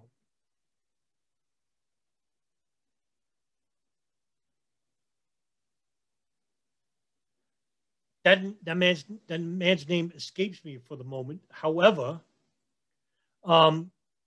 he was under a different investigation by the FBI. It was not related to Bin Laden at all. But the FBI told the NSA to begin monitoring this cell phone, which was then found its way into Osama Bin Laden's hand in Tora Bora.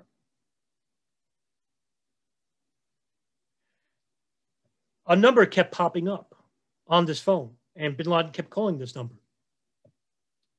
And it was a home in Sana'a, Yemen. The home was owned by a man named Ahmed al-Hada.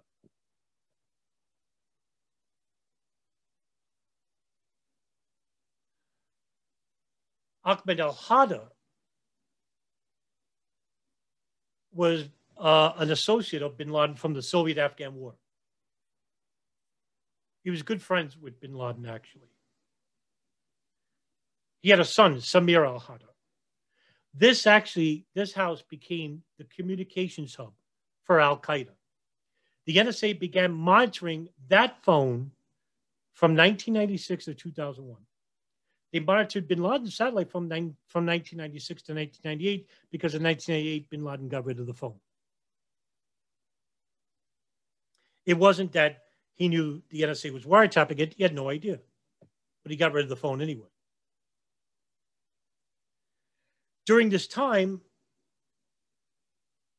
Khalid Sheikh Muhammad was propositioned by Abdul Hakim Murad before Abdul Hakim Murad was arrested by U.S. authorities.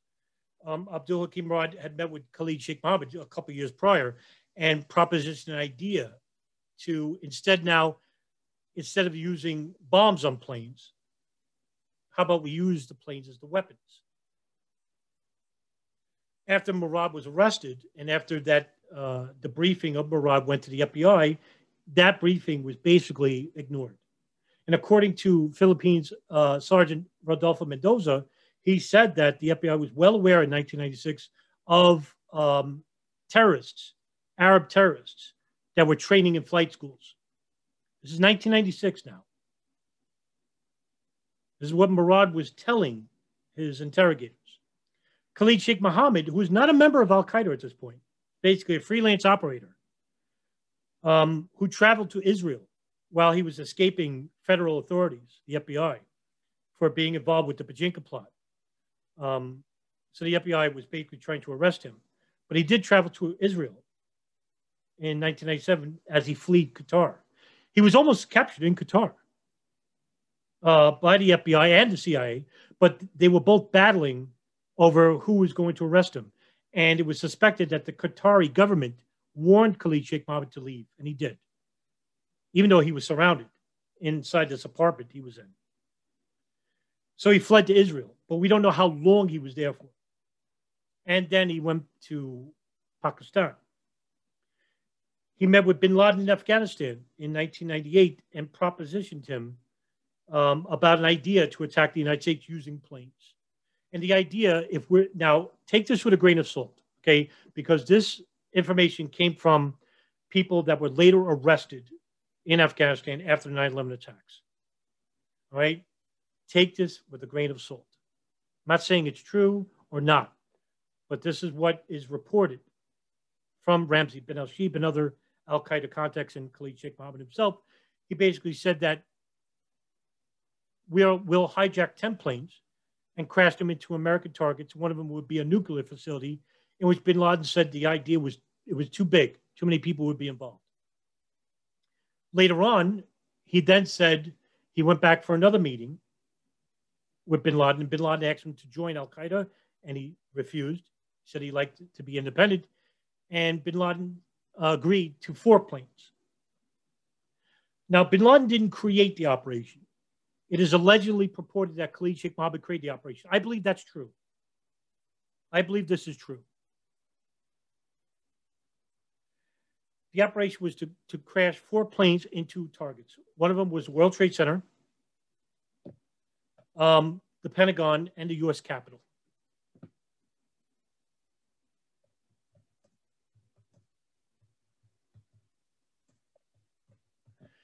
And the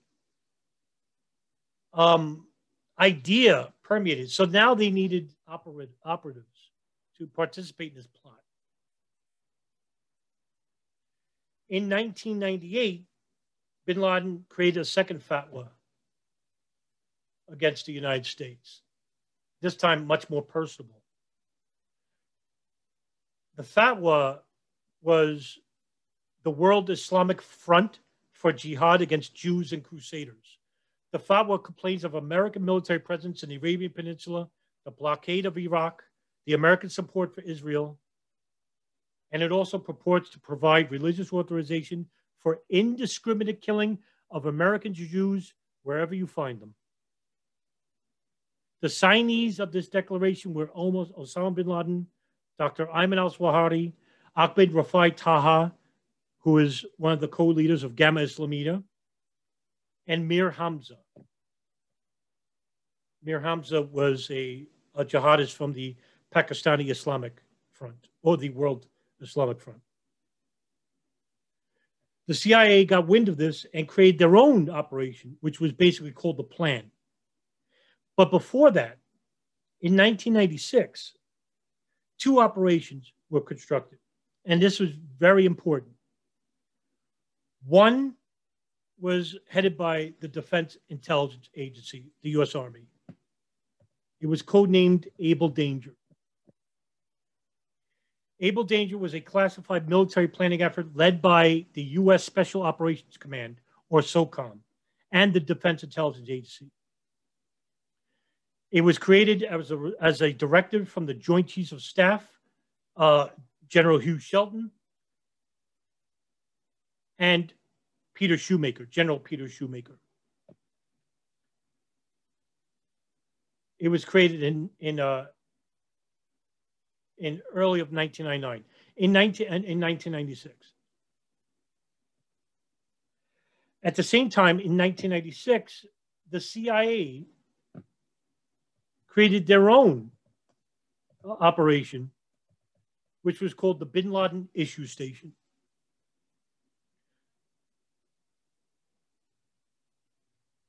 The Bin Laden Issue Station was an idea born from the head of the CIA's Counterterrorism Center, or the CTC, David Cohn, who was the head of the CIA's Director of Operations.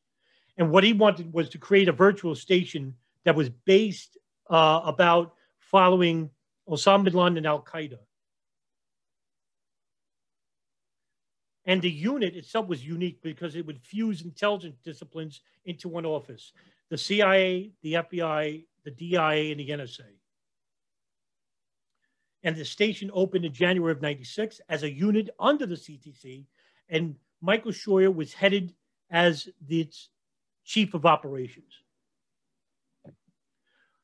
Michael Scheuer, who was an analyst running the CT's Islamic extremist branch, was especially knowledgeable about Afghanistan, who was the primary unit. Schaefer then created a very core group of people, and they were basically women.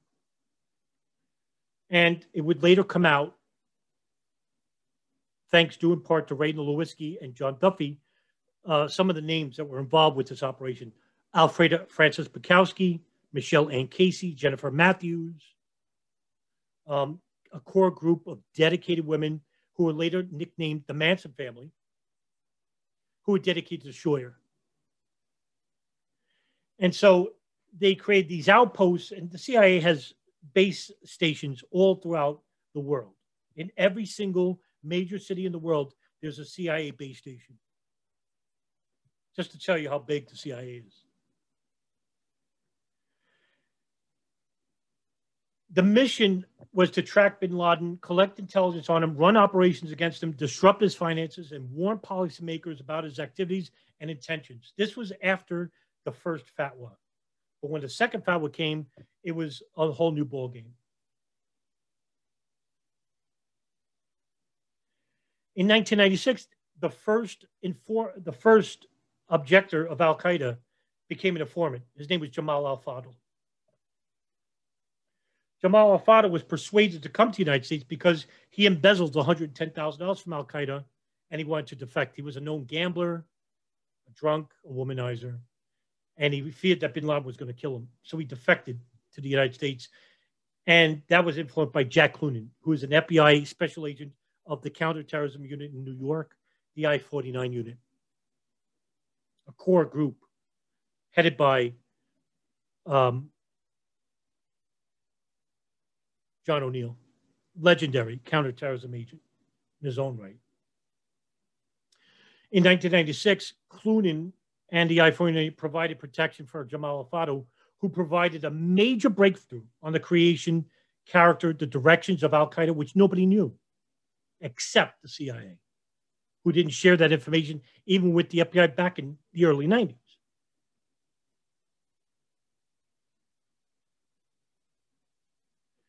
In May of 96, when bin Laden moved to Afghanistan, from Sudan to Afghanistan, the CIA had virtually abandoned Afghanistan, as I mentioned before. And so the country was under a civil war between the Taliban, Ahmed Shah Massoud, and of course the communists that left over, communists from the Soviet Union. By 1997, however, the station, the Bin Laden Issue Station, had put out a plan, which was called Trodpint, which was basically to capture bin Laden and hand him over for trial either to the United States or to a neighboring Arab country.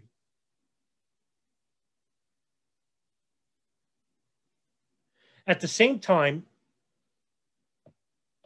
Israel appoints Benjamin Netanyahu as its prime minister. This was a huge breakthrough. Benjamin Netanyahu was a core figure in the Likud party.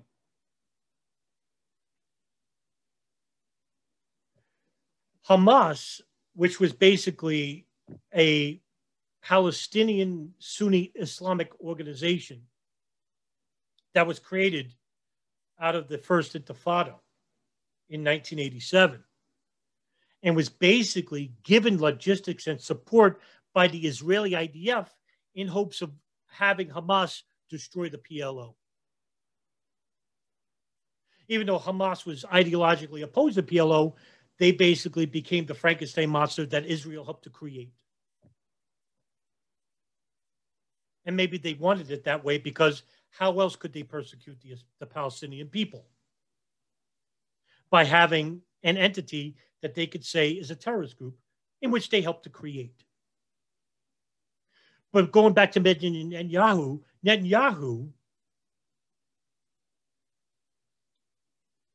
was the first real nationalist, not seen since Menachem Begin.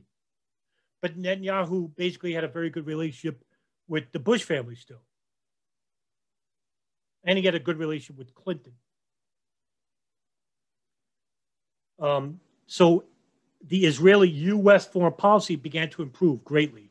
And so Israelis began to persecute the Palestinians like never before during 96 and 97.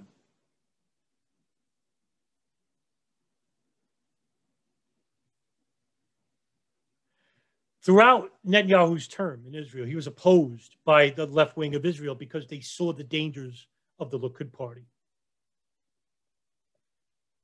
And Israel at the same time was repairing relations with Egypt and Jordan.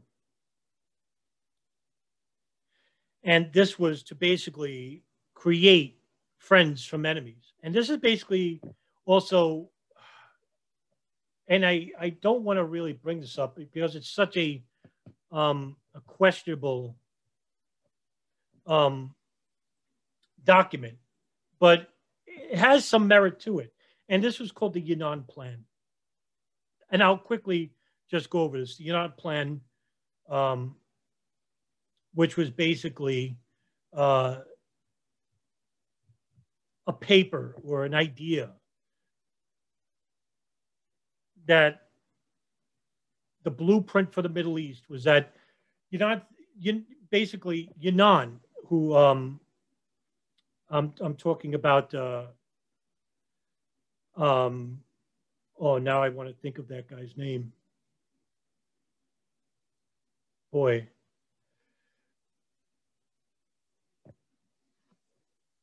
Oded Yinon. Goodness gracious. Okay, Oded Yinon basically saw that he thought that the Camp David Accords in 1978 was a mistake, and that one of Israel's aims for the 1980s would be that the dismemberment of Egypt, not the repairment of the country. And he described Egypt like a corpse, and that it catered to Islamic fundamentalism. It catered to the Brotherhood's idea, Hassan al-Banna's Muslim Brother idea, Sayyid Qutb's idea of creating a caliphate out of secular Arab governments, which, by the way, was supported by the British in the early 1930s. The British actually supported the implementation of Israel. This was the Balfour Declaration of 1938. However, the British were also behind the spread of the Wahhabi Saudi Arabia. They helped Saudi Arabia become a country by having the defeat of the Hashemites, by supporting the overthrow of Najd and Hijaz from al-Saud.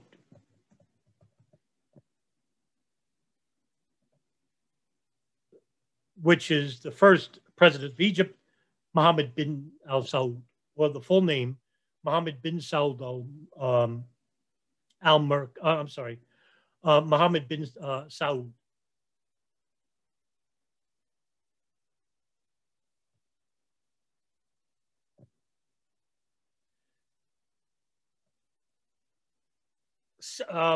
The idea was to create a Saudi state, and this was helped or precipitated by the British.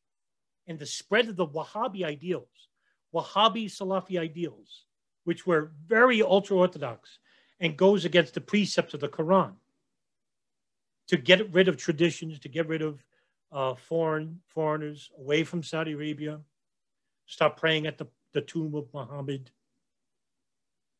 and to implement the idea of offensive jihad, which was to take over countries by force and say that the secular world was the enemy, not the inward struggle, the outward struggle.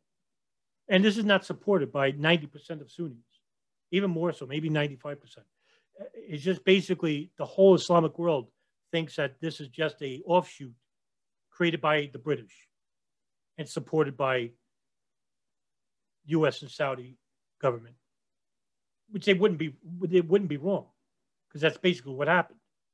So the blueprint for the Yinon Plan was to basically to separate Arab countries from one from another, and to basically have or implement Arab leaders that would cater to the West, basically the United States and Israel.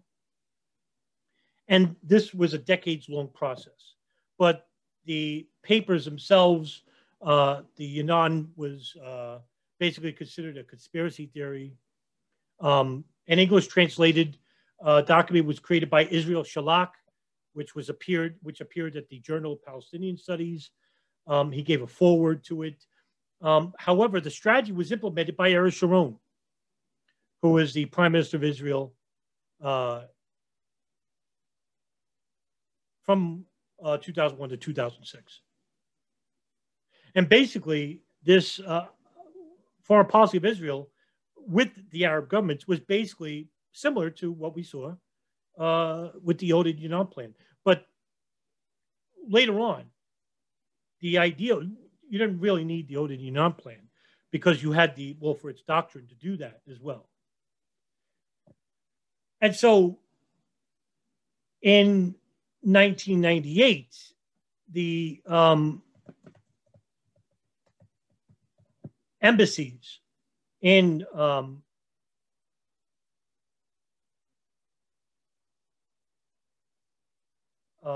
East Africa, as well as I want to say Dar es Salaam, Tanzania, and Kenya, took place on August 7, 1998.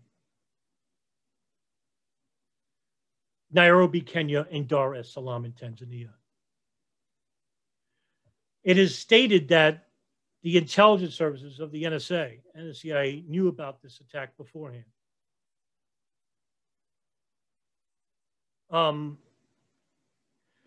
The U.S. East Africa embassy basically were given warnings about an impending attack in the months prior. However, many people died in this attack. Over 200, I believe, were killed. Bombs that were driven in trucks. However, one person actually survived. And that was Muhammad Rashid Daoud al-Ohahi. He was supposed to be in the truck, but he left the truck, but he didn't take his gun. And the driver of the truck was basically the martyr. He basically detonated, just like the other truck did. But Daoud al-Ohahi was basically in the hospital because as he was running away, the bomb blew up and he had basically burn marks on his back. And as he went to the hospital, he was seen going to a telephone and he called a number. And then he went to the hospital and basically the hospital saw his injuries. They put two and two together and they detained him. Authorities detained him. The FBI later went to interview him, and one of them was Jack Clooney.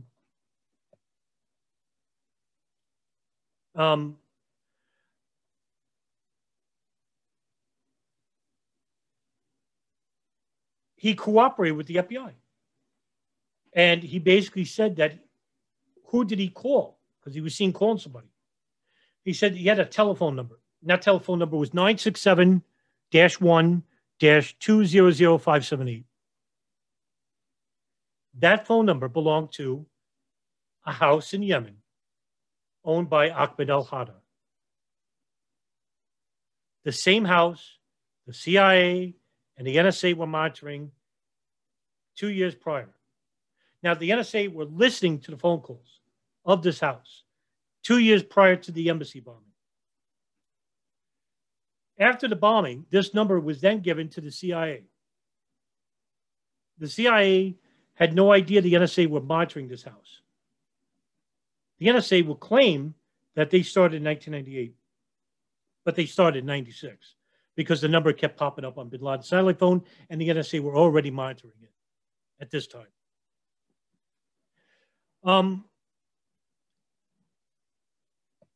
At about this time also, U.S.-Saudi relations, foreign relations, were beginning to massively improve because Saudi Arabia basically saw the power that they had. And the power was to, of course, the oil revenue of the country. King Fahd, who was the king at this time, basically persuaded many people in high sectors of government through the Arab lobby. Now, many people don't know anything about the Arab lobby. They know about the Israeli lobby, AIPAC, which was but AIPAC is a conference, right? The American Israel Public Affairs Committee. But nobody knows about the Saudi lobby. And the Saudi lobby is older than the Israeli lobby. The Saudi lobby also has more money than the Israeli lobby because of the oil that they procure. Israel doesn't have much money. The good thing about the Israeli lobby was espionage. They're good for espionage. They're good for collecting signals intelligence. And so the Saudi lobby saw the value of the work and started spending tens of millions in American government. And so the Saudis were basically trying to repair relations after the Reagan administration. And Bill Clinton was basically very friendly to King Fahd, even though the Saudis were basically, for example, there was a bombing in 1996, the Khobar Towers bombing, in which Saudi militants were basically involved with it. And the CIA basically thought that, well, the Saudis weren't very accommodating to the FBI. The FBI went over to investigate because it basically was a federal investigation. And Louis Freeh, the director of the FBI, said that when they got there, the Saudis were not going to help in the investigation. However, it was stated by the CIA that the Israeli Mossad knew about this attack or had intelligence regarding this attack.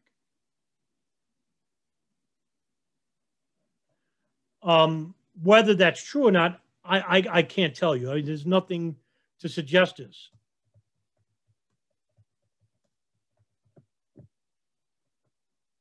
But it was stated that they knew days prior to the attacks. Iran was blamed, and the judge awarded, I think it was like $800 million from the Iranian government to the victims of the bombing itself. And if you look at, just to say a little bit on this too, if you looked at the bombing of the Khobar Towers, it looks very much like the Oklahoma Mirror building bombing.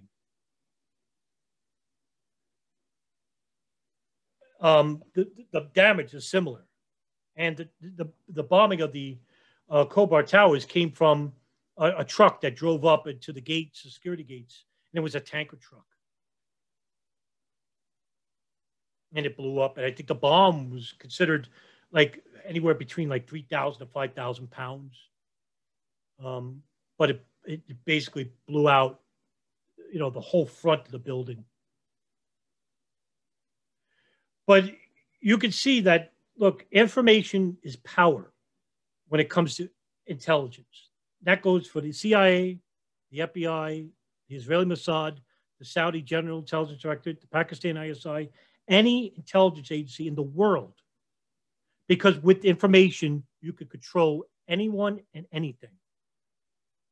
Because the NSA, let's just say, for example, the NSA who are monitoring this house in Yemen, I'm pretty sure, now this is speculation, I'm pretty sure that whoever was calling that house in Yemen, and it was a conduit for al-Qaeda, they were talking about the 1998 attacks. And let's just say the NSA were listening to every single phone call every day that they knew about these attacks, right? And if the Israelis had operatives inside these rings like Hezbollah, Hamas, al-Qaeda, and they were bringing back that intelligence to their government, you can see where I'm going with this. You can manipulate these organizations, these fundamentalists, and their operations to your advantage.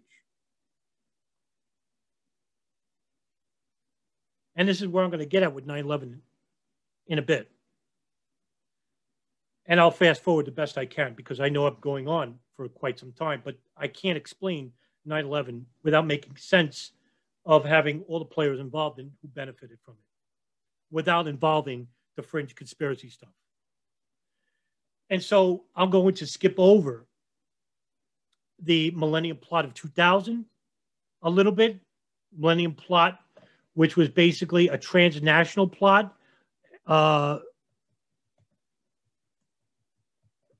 involving Al-Qaeda. It was linked to Al-Qaeda, which was a multi-tiered operation, which was to bomb 4 tourist sites in Jordan, the Los Angeles International Airport, LAX, and a U.S. warship, the USS Sullivan's, as well as the hijacking of Indian Airlines Flight 814.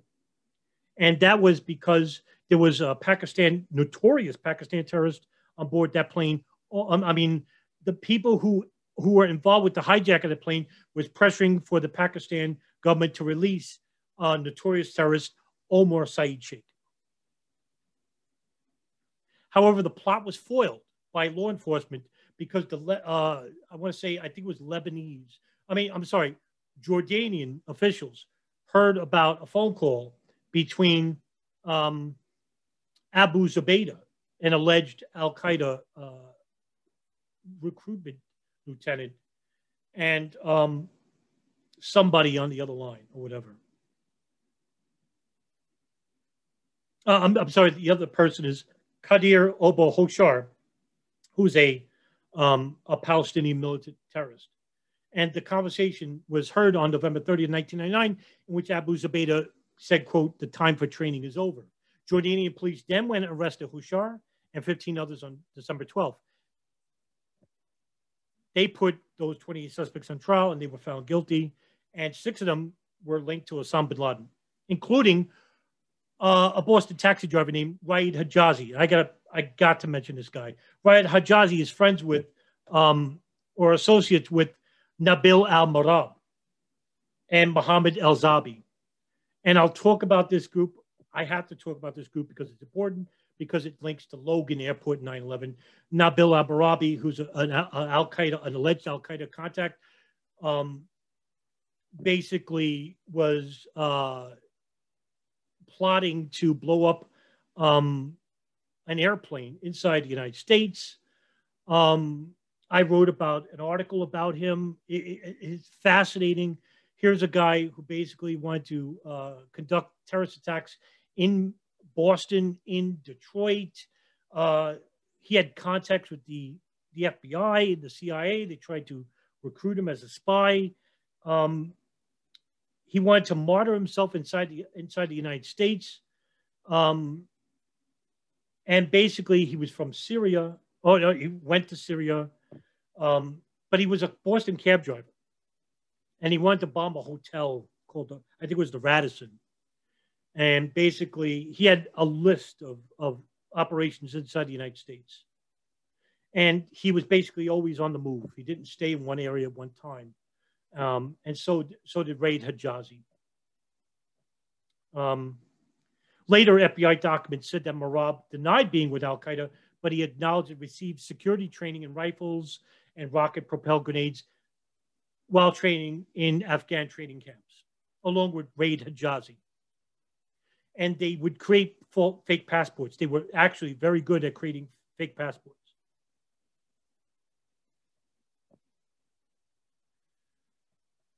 Marabh actually wanted to steal a fuel truck from a rest stop in New York and detonate it in either the Lincoln or Holland tunnels.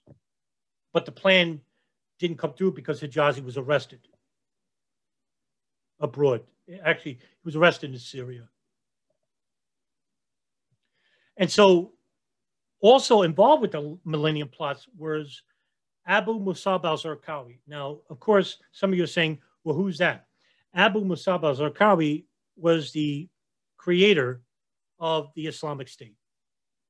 But at that time, he's a Jordanian militant. He actually was a pimp and a murderer.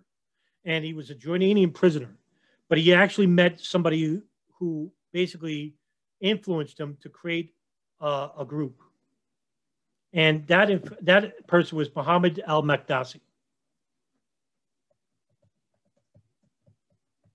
Mohammed al-Makdasi, a little bit behind him, Muhammad Abu Muhammad al-Makdisi is an Islamist Jordanian Palestinian writer, a Kutubist, jihadi ideologue. And he's actually the spiritual mentor of Abu Musab al-Zarqawi, who went on to create the group that would later be renamed the Islamic State, Jamaat al-Tawhid wal-Jihad in 1999. Jamaat al-Tawhid wal-Jihad basically were the first group to use car bombings in Iraq. And now they're just like commonplace. Makdisi is was considered the most influential living jihadi theorist of all time. And it's considered the most dangerous Muslim in the Middle East at one time. And so from the Millennium Plot, Ahmed Rassam, who's an Algerian citizen living in Canada, who built a bomb inside his car and was at the Port Angeles, Washington, which was the U.S. point of entry.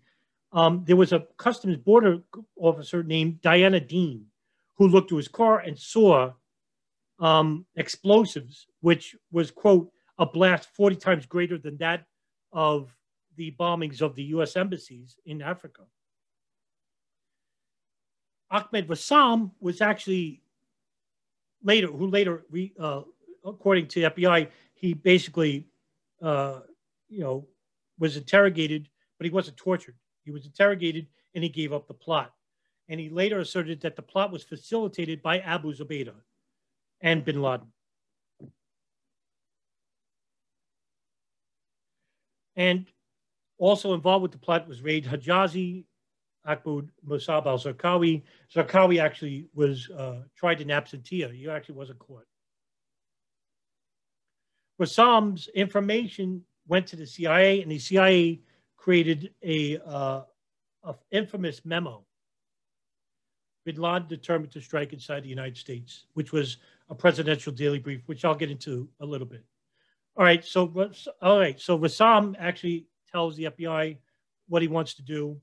The FBI now knows that there's actual Arabs inside the United States training at flight schools. An FBI agent in Phoenix, Ken Williams, has an informant named Henry Ellen, who was a Muslim convert, Abu Yousef, who basically finds out that there are Arabs in flight schools who hate America, and one of them was Hani Hanjour, who actually went to the University of Arizona in 1992 to study engineering.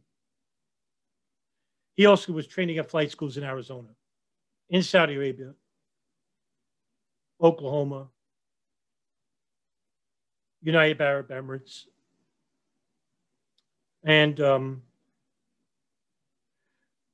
it was basically this intelligence that was coming in from the FBI. Warnings were now going up that there are Arabs inside the United States training at flight schools. Some of them had contacts with al-Qaeda. Foreknowledge, this is 1999 now. The FBI, through the director, Louis Freeh, basically tried to give it to their superiors. Their superiors ignored it. It would become even worse in the years 2000, 2001. Fast forward in 1999, Bin Laden actually allegedly selects the 4 people that would be involved in the planes attack, which was the operation's name. And so Muhammad Atta, Marwan al-Shehi, and Khalid al-Midar Nawaf al-Hazmi was selected to become pilots, as well as Ziad Jarrah. These young men, Muhammad Atta, Marwan al-Shehi, and Ziad Jarrah, were students and became members of a mosque called Al-Quds in Hamburg, Germany. Muhammad Atta came from a very prominent family in Egypt. His father was a former lawyer. His mother was a well-to-do teacher. Ziad Jarrah came from a very prominent family in Lebanon, a very secular family, did not have any religious inoculations whatsoever in his background, was friends with Jews and Christians. Khalid al-Mihdhar and Nawaf al-Hazmi, however, had notorious backgrounds. Khalid al-Mihdhar actually was married to the daughter of Ahmed al-Hada, the man who's in charge of the al-communications hub in Sana'a, Yemen. So he's the son-in-law of Ahmed al-Hada. He actually lived there from time to time. In 1999, in December of 99, the NSA got wind of a phone call where a man by the name of Khalid talked to Khalid, and that's Khalid al-Mihdhar, telling him to come to a meeting in Kuala Lumpur, Malaysia. It was a high-level meeting involving many people of the jihadi Wahhabi groups of Jemaah Islamiyah, a notorious terrorist group that has contacts with al-Qaeda in the Philippines and Indonesia. And basically, this meeting was held in a high-rise rented by Yazid Sufat, who is a former Malaysian Army captain and businessman. The summit lasted 3 days, and it involved the following. Ridwan Isamuddin, who goes by the name Hambali, who is in charge of the Jemaah Islamiyah, a terrorist group in Indonesia and Malaysia. Ramzi bin al-Shib, Nawaf al-Hazmi, Khalid al-Mihdhar, Tawfiq bin Atash, nicknamed Khalid, Khalid Sheikh Muhammad, and later on, Zacharias Moussaoui was reported to be here as well. The NSA alerted the CIA as well as the Malaysian authorities. The CIA then told the Malaysian authorities to videotape the meeting, but no sound recordings were made. Now, the videotape recording of the meeting, whether it was inside or outside, it's not known and it's not for the public record. There were also photographs taken by the Malaysian authorities. Those photographs were then sent to the CIA. The CIA then sent that photographs to the Bin Laden Issue Station, codenamed Alec Station. Alec is the son of Michael Scheuer. However, there was a new station chief of Alec Station in 1999, Richard Blee.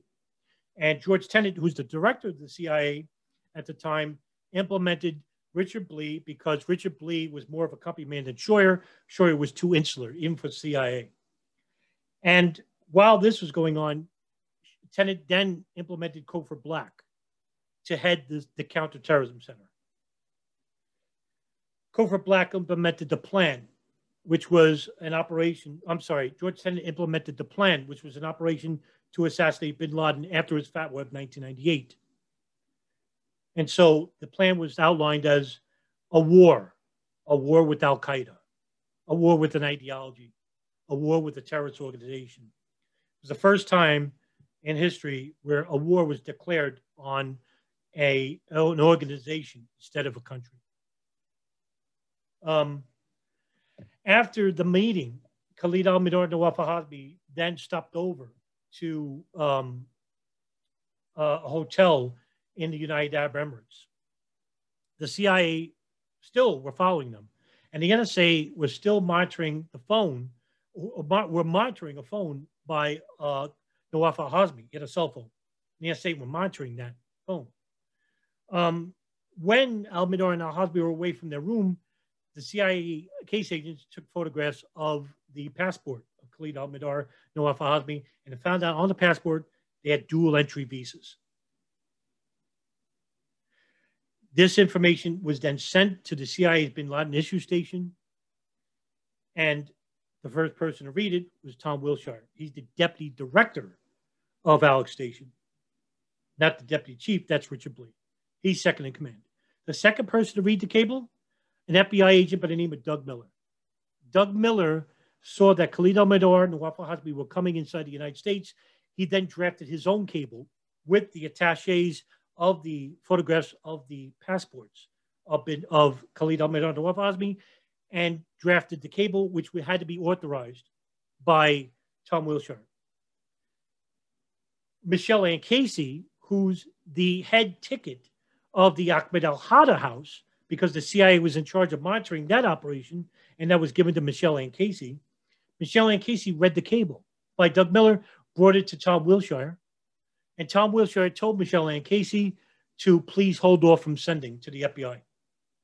When that cable was paused from being sent to the FBI headquarters in New York and the United States, Mark Rossini, who was tasked by John O'Neill from the I-49 unit to become his eyes and ears of the CIA's Bin Laden Issue Station, then complained to Michelle and Casey, and Michelle and Casey told him that the cable's not being sent to the FBI because we think the operations are going to happen in Southeast Asia. So it's not an FBI matter. And that would be right. Because if Khalid al-Mihdhar and Nawaf al-Hazmi were coming to the United States, that would mean that there was an operation inside the United States, and it would be the Department of Justice matter, not a CIA matter, because the CIA is not allowed to conduct operations inside the United States. And so with that, the information was not shared with the FBI or the State Department for 16 months. Khalid al-Mihdhar and Nawaf al-Hazmi, when they arrived inside the United States, were received by a Tunisian cab driver named Khalid Ben-Amarine. Khalid Ben-Amarine was told by a Saudi official, Fahad al-Thumeri, who's the imam of the King Fahd Mosque in Los Angeles, California, told Khalid Ben-Amarine to pick up these two Saudis. He wasn't told their names. To pick up these Saudis and bring them back to the mosque. And so Khalid Ben-Amarine then picked up Khalid al-Mihdhar and Nawaf al-Hazmi and drove them back to the mosque. And Fahad al-Thumeri then provided lodging for both men for the next 2 weeks at these apartments that Fahad al-Thumeri had rented rooms in under his own name.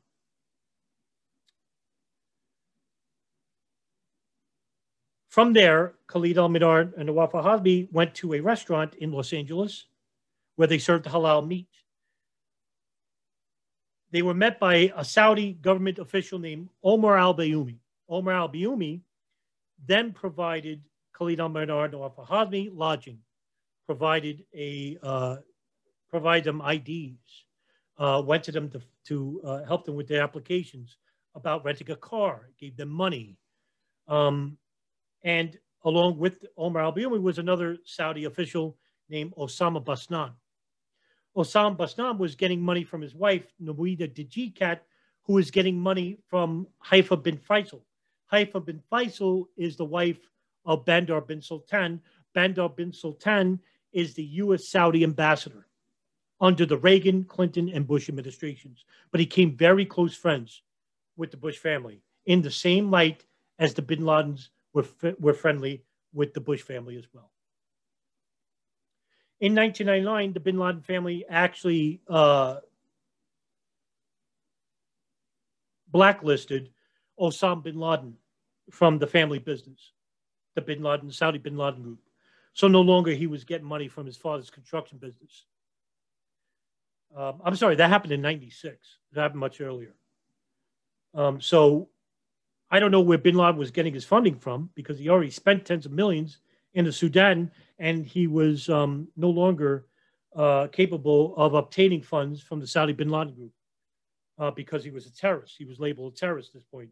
Where the money was coming from, basically, I guess, from the organization's structure and, of course, sympathetic Saudis who were sympathetic to Bin Laden, the ideal. And, of course, Saudi Arabia was basically paying blackmail money to al-Qaeda, to Abu Sayyaf, a terrorist group in the Philippines, Jemaah Islamiyah in Indonesia. And basically what they wanted to do was they didn't want these groups to basically attack Saudi Arabia because they were still mad that they were allowing the United States to be stationed at the holiest place of all Islam, Mecca and Medina. So they were giving millions of dollars to al-Qaeda. And this was basically reiterated even by FBI agent Sally Soufan and other, Michael Schroyer, the former deputy chief of Alex Station. And so the CIA began collecting data about Khalid al-Mihdhar and Nawaf al-Hazmi while they were living in the United States. And all of a sudden the Saudis were basically monitoring Khalid al-Mihdhar and Nawaf al-Hazmi and giving him money, which was directly coming from a bank account of Bandar bin Sultan from Riggs Bank. At the same time, Muhammad Atta, Marwan al-Sheh, and Ziad Jarrah arrived inside the United States in the year 2000. It just so happened that while they were inside the United States, they were being closely monitored by the Israeli Mossad using moving front companies such as Urban Moving Systems. It would make sense because this group called the Hamburg Cell, basically the Hamburg Cell from the Al-Quds Mosque, who I have to also rewind a little bit. Muhammad Atta, Marwan al-Shayhi, and other members of the mosque were being trained or manipulated by two men, Muhammad Haydar Zamar and Marmoon Dar Ghazali. These two men were Syrian gun runners. Haydar Zamar was actually an al-Qaeda recruiter. Marmoon Dar Ghazali was a gun runner, basically had businesses in Syria, in Germany, had a bank account, shared a bank account with, I want to say, good Lord, he shared a bank account with somebody high up. Goodness gracious. And I want to say it because I can't, I want to tell it to you now, but the bank account was shared with, I can't say, I don't know, but it was somebody very important within Al-Qaeda. And later, I think it was Muhammad Atta, after the attacks, he had a bank account. It was released to Marmoon Dar Ghazali as well. So interesting enough. However, these Marmoon Dar Ghazali, Haydar Zamar actually manipulated this group to become more radical. They trained them in their jihadi mentality. They became fervent. So they arrived inside the United States. And they were being followed by the Israeli intelligence Mossad using moving front companies in New York, in Florida, in New Jersey. And the Israeli moving front company was not known to the FBI or the State Department. So here you have two foreign intelligence rings that were following these al-Qaeda operatives who later would be involved with 9/11 attacks, and they didn't warn the FBI or the State Department.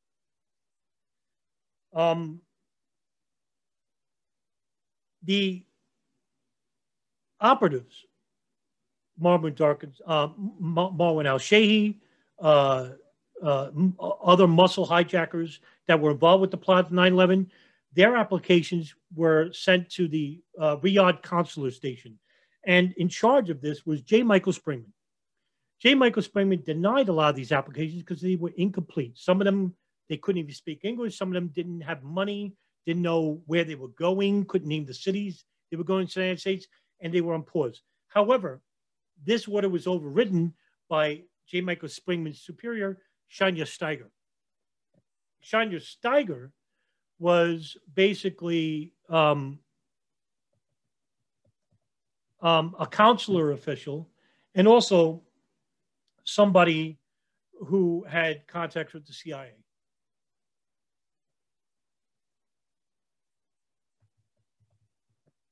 She approved of all the 9/11 applications. I think it was like 12 or 13. She approved of all their visas, which were initially rejected. And so they came inside the United States in the year 2000. But most of the Mosul hijackers came in 2001. And they basically came weeks prior. In fact, according to Bin Laden, he basically states that the Mosul hijackers had no idea what the operation was until about 2 weeks prior. And so the pilot hijackers were basically operating freely inside the United States. Meanwhile, Able Danger, the DIA program, collected enough metadata about the Hamburg cell, as well as Omar Abdel Rahman, the Brooklyn cell. And that information was then had to be destroyed because they were considered U.S. persons. And you can't keep intelligence or data on U.S. persons for more than 90 days. So SOCOM lawyers actually told Eric Kleinsmith, who I interviewed, from the Land Information Warfare Activities Division, who collected the data, to tell him to destroy it. It was 3 terabytes of data, lots of data, impertinent data. It was already destroyed. And so Lieutenant Colonel Anthony Schaefer, who was also into counterterrorism in Germany and Spain, basically, along with Kleinsmith and the rest of the Able Danger team, there was like 6 people in the Danger team, they made charts, and the charts were provided by Orion Scientific. They created charts of bin Laden's connections to terrorists all around the world. And it was bigger than what they thought. And this information was basically not shared with anyone outside of the agency. Same thing with the CIA's Bin Laden Issue Station. The information, and it was coming in piles of it. Thousands of files coming in from foreign intelligence about these hijackers inside the United States pre and post 9/11, pre 9/11, years prior. Intelligence that they wanted to hijack these planes. The FBI, they were good foot soldiers. You know, I hear this conspiracy about the FBI basically just part of the government. They're all in on. No, they were foot soldiers. Robert Wright Jr. of Chicago, Colleen Rowley of Minnesota, Harry Samet, Minnesota, Ken Williams of Phoenix, Mark Rossini, Doug Miller, Ed Getz, Margaret Gillespie, New York, Frank Pellegrino, New York, Jack Clunan, John Antisev, Leo Napoli, dedicated, John O'Neill. God, I love that guy. Arrogant, but damn, Ali Soufan, all these guys, basically the FBI, who were trying to warn their superiors about something coming, something big. But they didn't know why, and they weren't getting help. They weren't getting it from the CIA. They weren't getting it from the Defense Intelligence Agency. They weren't getting it from the NSA. And they certainly weren't getting it from the Saudis or Israelis because they didn't even know they were inside the United States to begin with. Nobody told the FBI anything. And that's the problem. Whether it was deliberately not shared with them, I can't tell. I can't make that distinction because that's speculation.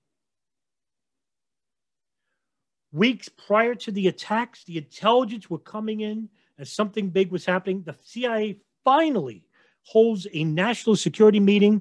Richard Blee attended, warns Condoleezza Rice, Richard Clark, that they had actual intelligence that there were terrorists inside the United States. But they never told them who their names were. These bastards who didn't share, even in August 6, 2001, didn't share this information. I mean, August 16th. But there was an August 6 PDB, a presidential daily brief that was directed to George Bush.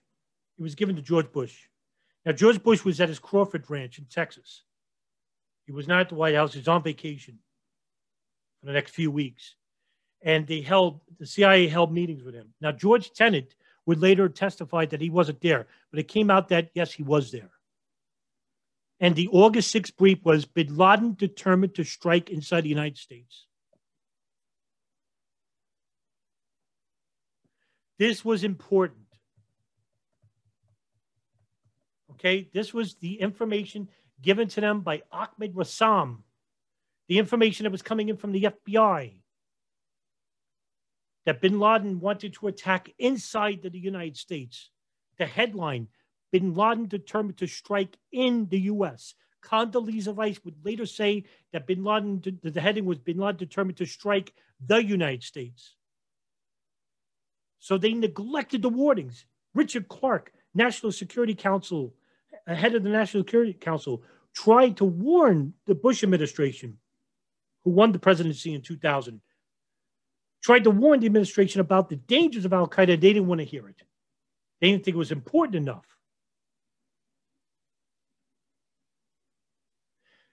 In the document itself, quote, nevertheless, FBI information since that time indicates patterns of suspicious activity in the country consistent with preparations of hijackings of other types of attacks, including surveillance of federal buildings in New York and Washington, end quote. For God's sakes, the warning signs were there.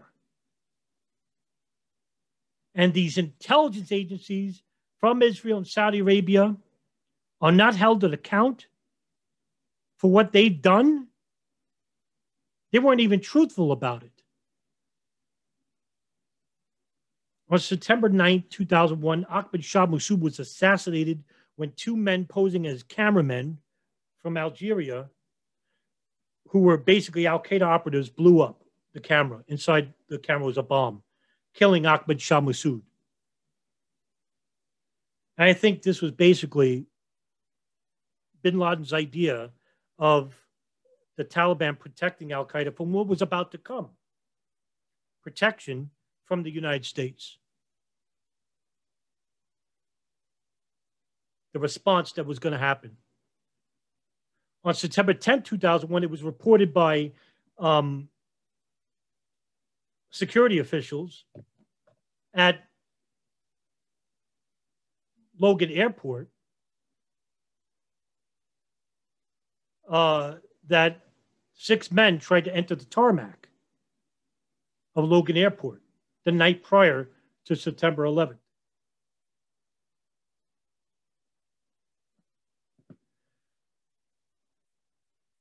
The security official's name, which name escapes me now, basically said that 3 men were dressed as airline employees and 3 others were dressed as civilians, and he didn't have the security key to enter the tarmac. And so they cursed him out and they left.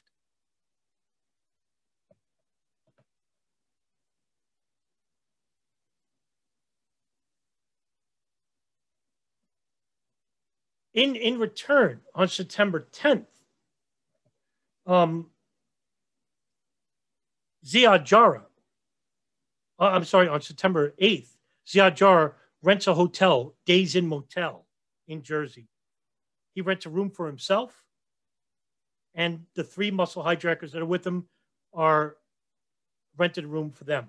Now, this is particularly weird because none of the pilot hijackers live separately. Ziad Jarrah lived separately even while he was in Germany. Nobody knew who he lived with. He didn't live with his girlfriend, Aziel Senguin, who he met in Hamburg. He didn't live with her, and he never lived with any of the, he was never seen with any of the hijackers except for one time. And there was a video of him and Muhammad Atta at Tarnak Farms. Now, there's no sound, but there is real video of Ziad Jarrah and Muhammad Atta. And they're talking about a will. It was later found out they were holding a piece of paper, and it was in Arabic. The Arabic was the will. And so what I want to say after that is that Ziad Jarrah was basically always living alone, separately from the hijackers, was never seen with them. Even inside the United States, when he trained at the Huppen Aviation, when Muhammad Atta Marwan Ashay trained at Huppen Aviation, he trained at the Florida International, separately. He lived separately from them, always. Which is strange. But I'll try and make a connection here. September 11th, 2001, a phone call was made to Aziel Senguin. And it was made, the FBI cannot discern whether it was made at the Days Inn Motel or at Newark Airport, which is by itself is strange. And that's in the 9/11 Commission report. It's basically said that Ziad Jarrah called his girlfriend and told her, I love you, I love you, I love you, and he hung up. He also sent a letter to her the night prior, but the letter actually had the wrong address. Now, you would think that writing a letter to your girlfriend, the last letter you'll ever write, you would get everything right. And I'll bring this up in a little bit and tell you why it's important. Okay? All 4 men were seen at the airports. Ziad Jarrah was at Newark Airport. Muhammad Atta and Omar Abdel Rahman were seen in Portland. They're on video. They're seen at Logan by employees. One of them is Michael Chuway in Portland. The other one is Vaughn Alex at Logan. Dulles Airport, there is security video, the CCTV camera. And I know conspiracy theorists say there's no timestamp. That's a Verint system. It doesn't have a timestamp. Okay? And the reason why is because the timestamp gets in the way of people's faces at the bottom. And so it's a security camera. They want to see faces of the people going through security screening. And so, and also there is actually a victim of Flight 77 in the security camera video. Nelson Martins actually and myself bring this name up, Marie Ray Sopper. She's seen holding a cargo holder. It's red, and she has a cat in it, her pet cat. She has a white shirt, gray blouse. And behind her is Khalid al-Mihdhar and Majid Maktab going through security screening. Okay. They get on these planes. Yes, they were seen on these planes by officials, by airline employees who gave them their boarding passes. They got on these planes. And of course, we won't really know until the trial of Khalid al-Mihdhar and Khalid Sheikh Muhammad and the Guantanamo 5 about what other information we weren't told. The flight manifests. How many were on these planes? And I'll bring this up in a little bit. Flight 11 crashes into the North Tower. And while that was happening, 3 men were seen celebrating the attacks in a parking lot at Doric Towers in Jersey City, New Jersey. The woman, I know the woman's name, but I'll mention her as Maria. She sees 3 men celebrating with her binoculars. She reports this to her husband, who was at jury duty, came home and said, let's call the police. And she writes down the license plate of the truck. Bless her heart. It was important. The be on the lookout was later iterated. I want to say this first, though. Flight 175 crashes into the South Tower. Flight 77 crashes into the Pentagon, and Flight 93 crashes into a field in Shanksville. Phone calls were made on these planes. And yes, these phone calls were authentic. Most of them came from airphones. And these are important. Some, in fact, 2 phone calls. No, in fact, I would say 7 phone calls. Actually important. Why?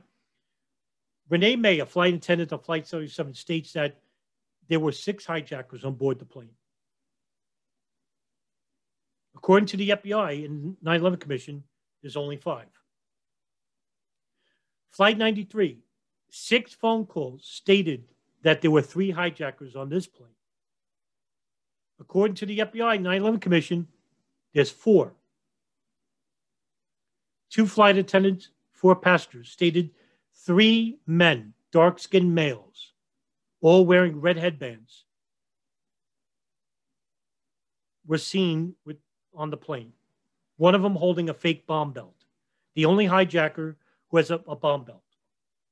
There were also reports of a gun on Flight 11 and long knives on Flight 93, 77, and 11 as well. How they got these weapons, no idea.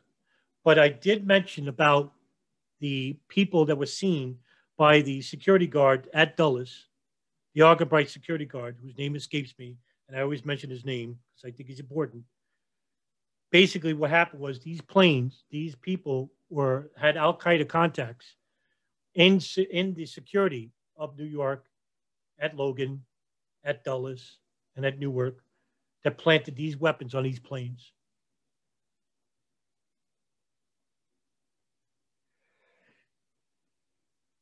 The phone calls afterwards were basically not given the attention it deserved by the FBI or the 9/11 Commission, or they were ignored by the FBI because it went against the official narrative of the amount of hijackers on these planes.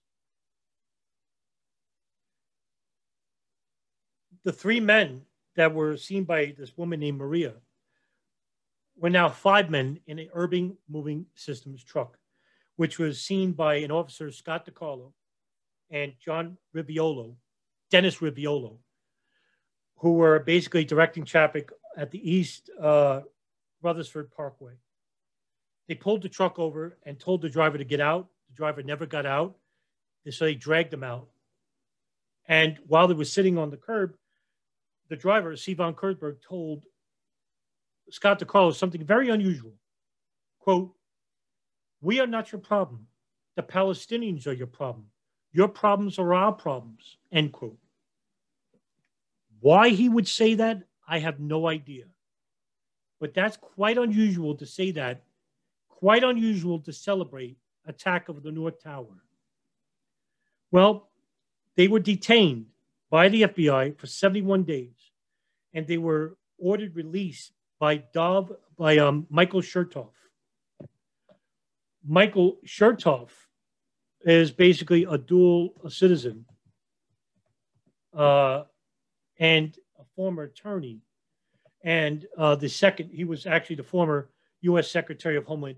He was actually the U.S. Secretary of Homeland Defense under George Bush, but he basically was a former assistant attorney general for the criminal division. He basically brokered a deal between, he brokered the release of the 5 Israelis, but it was more than 5. There were 2 more urban moving systems drivers, and this is important. These 2 drivers were seen on September 10th and September 11th. September 11th and September 12th. On September 11th, there was a truck, urban moving systems, after the Bolo lookout, which was nationwide, reported by Boston and New York, and through the news media as well, about an urban moving systems truck. There was a truck in York, Pennsylvania. It was detained, but it was released. On September 12th, the same truck, which was coming from Ohio back to New Jersey, basically was pulled over by Pennsylvania state troops, and they said to the driver, "Where are you coming from?" He said, "We're coming from a client." And they looked in the truck and it was empty. So they called the manager of Urban Moving Systems. His name is Dominic Suter. Dominic Suter basically told the FBI that there was no clients due to the prior day's events outside the state of New Jersey. So the state official from Pennsylvania, the police official, said, "Well, how do you explain what's going on with these guys?" And Dominic Suter said, "It's strange. I can't explain it." Those 2 men were detained. It was found out that they both served in the Musab electronics division. Sivan and Paul Kurzberg served in Mossad, but they weren't as important as these 2 guys. Now, the highway that they took, Roy Barak, Moy Buba, was the same highway that's linked next to Shanksville, Pennsylvania. So they drove past it. When they searched the remains at Shanksville, they found a business card of Ziad Jarrah. They found his passport, which was burned at the end. And the photo looks quite different than other photos of Ziad Jarrah. Ziad Jarrah is very light-skinned. He looks white. He didn't fit the profile of the phone calls on Flight 93. It was later found out that the business card that Ziad Jarrah had was a cousin, Assam al-Jarrah. Later found out that Assam al-Jarrah was basically a spy, not just for Israel, but for Iraq, Germany, and Syria. He was also involved with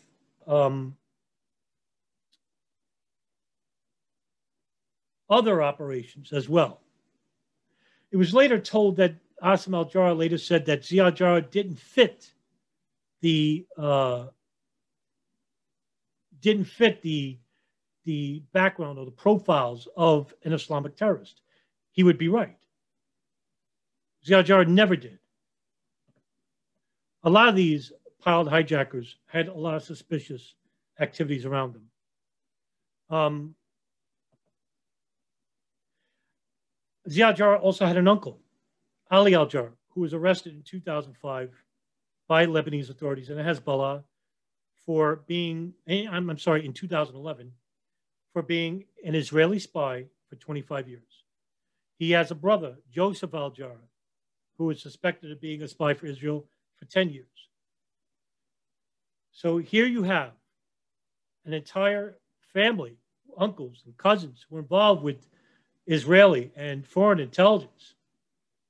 Meanwhile, Al-Qaeda, who's supposed to be doing security on these profiles of the people involved with the most important attack inside the United States, and they didn't notice this?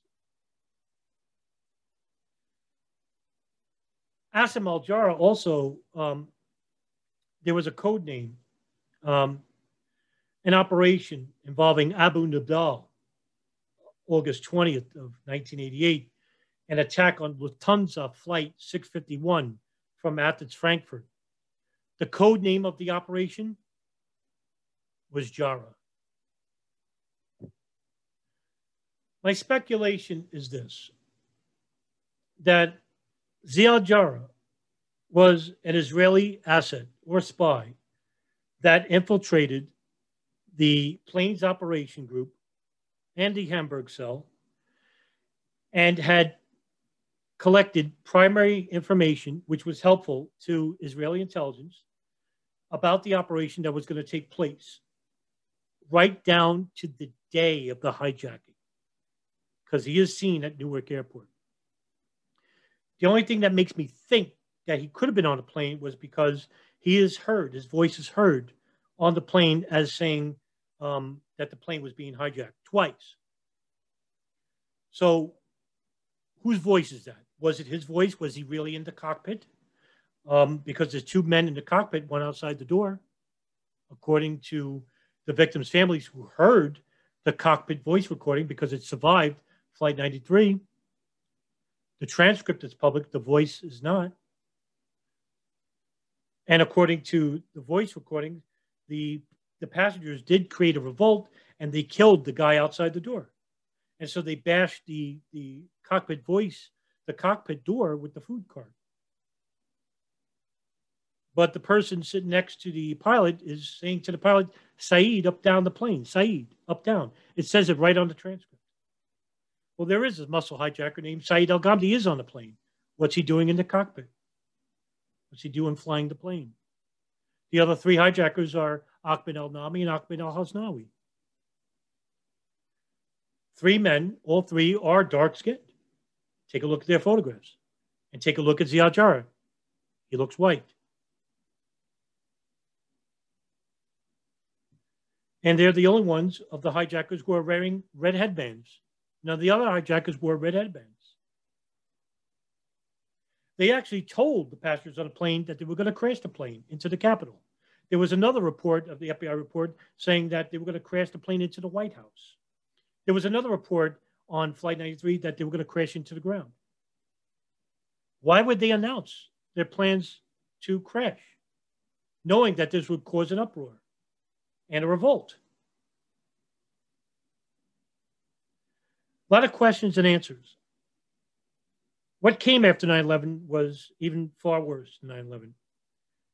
The invasion of Iraq, which had nothing to do with 9/11, which were implicated with the anthrax attacks and, of course, the torture of a Libyan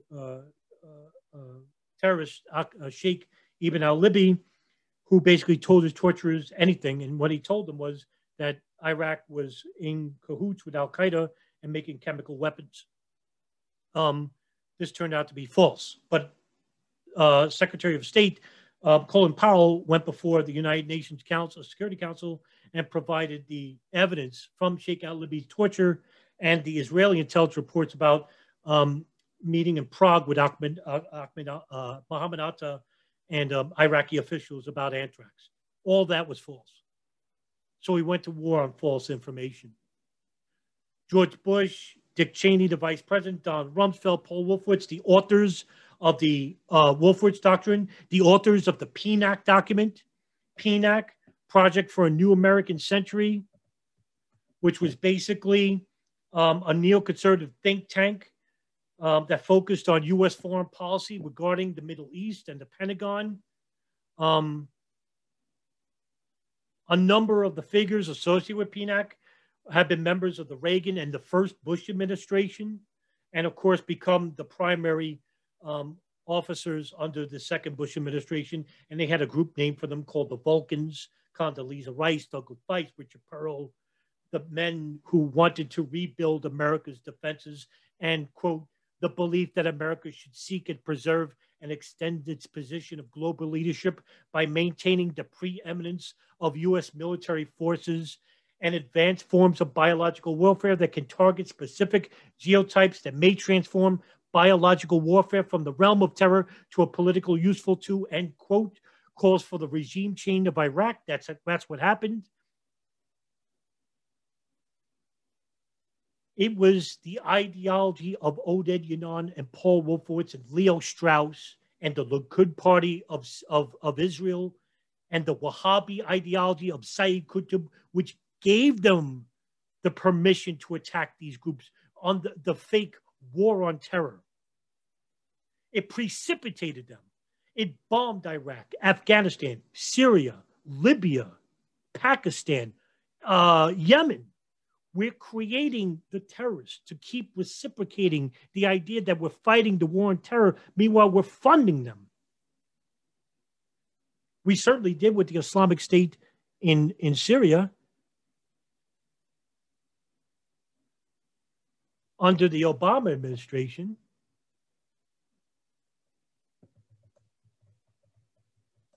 by arming jihadists, Timber Sycamore, a classified weapons training program by the U.S. CIA, which was authorized by King Abdullah of Jordan and Israeli Prime Minister Benjamin Netanyahu. The proposal was from the CIA director, David Petraeus, who went to President Obama. He later rejected the proposal, but later agreed. So you see what I'm saying here? You see what I'm trying to get at regarding 9/11? Regarding the extra hijackings that were supposed to take place on September 13th, 2001? Who are these people? The potential hijacking of Flight 23, United Airlines Flight 23, which was supposed to take out of JFK and land at LAX airport, which basically didn't because the CEO, Gerald Arpey of United Airlines, wanted no planes to take off once he heard that 175 crashed into the World Trade Center and that Flight 93 was missing. Who commandeered the air defenses? Amalgam Virgo 1, Amalgam Virgo 2, which simulated hijackings that were authorized Bin Laden. Operation Vigilant Garden, Operation Vigilante. All these air defenses, which were away from the cities that were under attack. Who gave them the intelligence? The intelligence that these operations were going to take place. The FBI, who basically tried to share the intelligence with their superiors and were ignored. The CIA, who didn't share the information with the NSA or the FBI. The NSA, who didn't share their phone calls, the signals intelligence with the CIA or the State Department or the FBI. Why did they do this? Did they want this to happen? It makes you think. It gives credence to the conspiracy theorists, even the fringe ones. And look at the disinformation that came from 9/11. Days after 9/11, no planes, no hijackers. 20 years later, we're still arguing over this. And what came after 9/11 was worse than 9/11 because what we're seeing is the ripple effects. The ripple effects of an attack that didn't have to take place.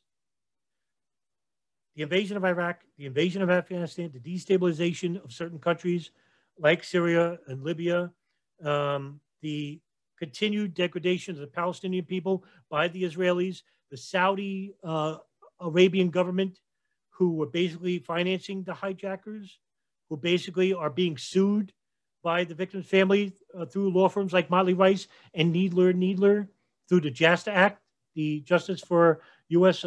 Americans Terrorist Act.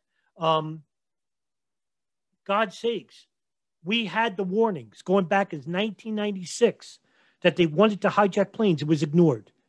And when the 9/11 Commission and the Joint House Inquiry were opened and commissioned, they were basically dealt a losing hand. Why? Because in charge of the 9/11 Commission was friend to Condoleezza Rice, Philip Zelikow. And they basically ignored the Able Danger program, which was basically elucidated by Lieutenant Colonel Anthony Schaefer to Philip Zelikow in 2003. And they promised him that they would use that information in the light of a commission. They never did. And when Kurt Weldon, the Democrat from the Republican out of Pennsylvania, called a commission staffer, Chris Kojum, about why they didn't use the Able Danger program, Chris Kojum told Kurt Weldon's staffer, quote, "It's not the story we wanted to tell," end quote. And that's a direct quote. So the 9/11 Commission basically, yeah, set up to fail. I agree. The information that wasn't used, the secret behind the doors interviews of George Bush and Dick Cheney, which wasn't dictated. Thomas Drake, former senior executive of the NSA, told congressional staffers that the NSA had so much metadata on the hijackers years prior to the attacks, it was never shared because it wasn't read, according to the NSA. They had so much metadata, it wasn't read. So you're telling me the most important operation, which was the Yemen hub in Yemen, the Ahmed al-Hada home, the primary source for Al-Qaeda communications, the information was never read? I find that to be nonsense. The CIA, nobody was fired. The information that was never shared with the FBI was later shared with Ali Soufan on the day of the attacks. A CIA operative went to Ali Soufan and showed him photographs of Khalid, of the people at the Al-Qaeda Kuala Lumpur meeting. Sally Soufan looked at those photos, became sick, and threw up in a bathroom. Why wasn't this data shared with the FBI? Because they could have monitored these hijackers inside the United States. They could have done it if that information was shared by the CIA, by the Israelis, by the Saudis, by the NSA. There's your suspects. There's your people. But if you don't believe in hijackers, you don't believe in hijacked planes, none of this exists, what I talked to you tonight.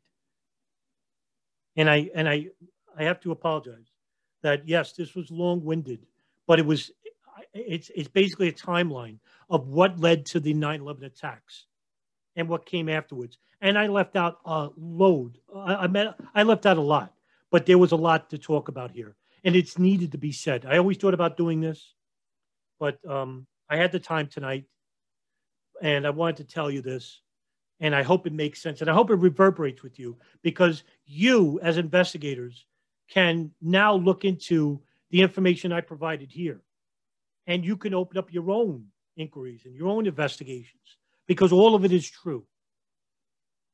I don't like lying, and I don't believe in speculation. And, you know, the only speculation I'll do is with Ziad Jarrah being a contact for Israel. And, you know, I think he's alive. I don't think he ever got on that plane. I think the other hijackers did. Did Mohammed Atta did? I don't know. I can't tell you. But I could tell you this. I don't think Ziad Jarrah ever got on that plane. I don't think he ever did. And I think he was the Israeli mole that was needed to infiltrate this group, to know what this operation was, and to have the operation unobstructed, uninterfered with by domestic intelligence, and to allow the operation to manifest itself, because what came after 9/11 was beneficial to three countries: the United States, Israel, and Saudi Arabia. I'm Adam Fitzgerald. That's the end of the Darkened Hour episode.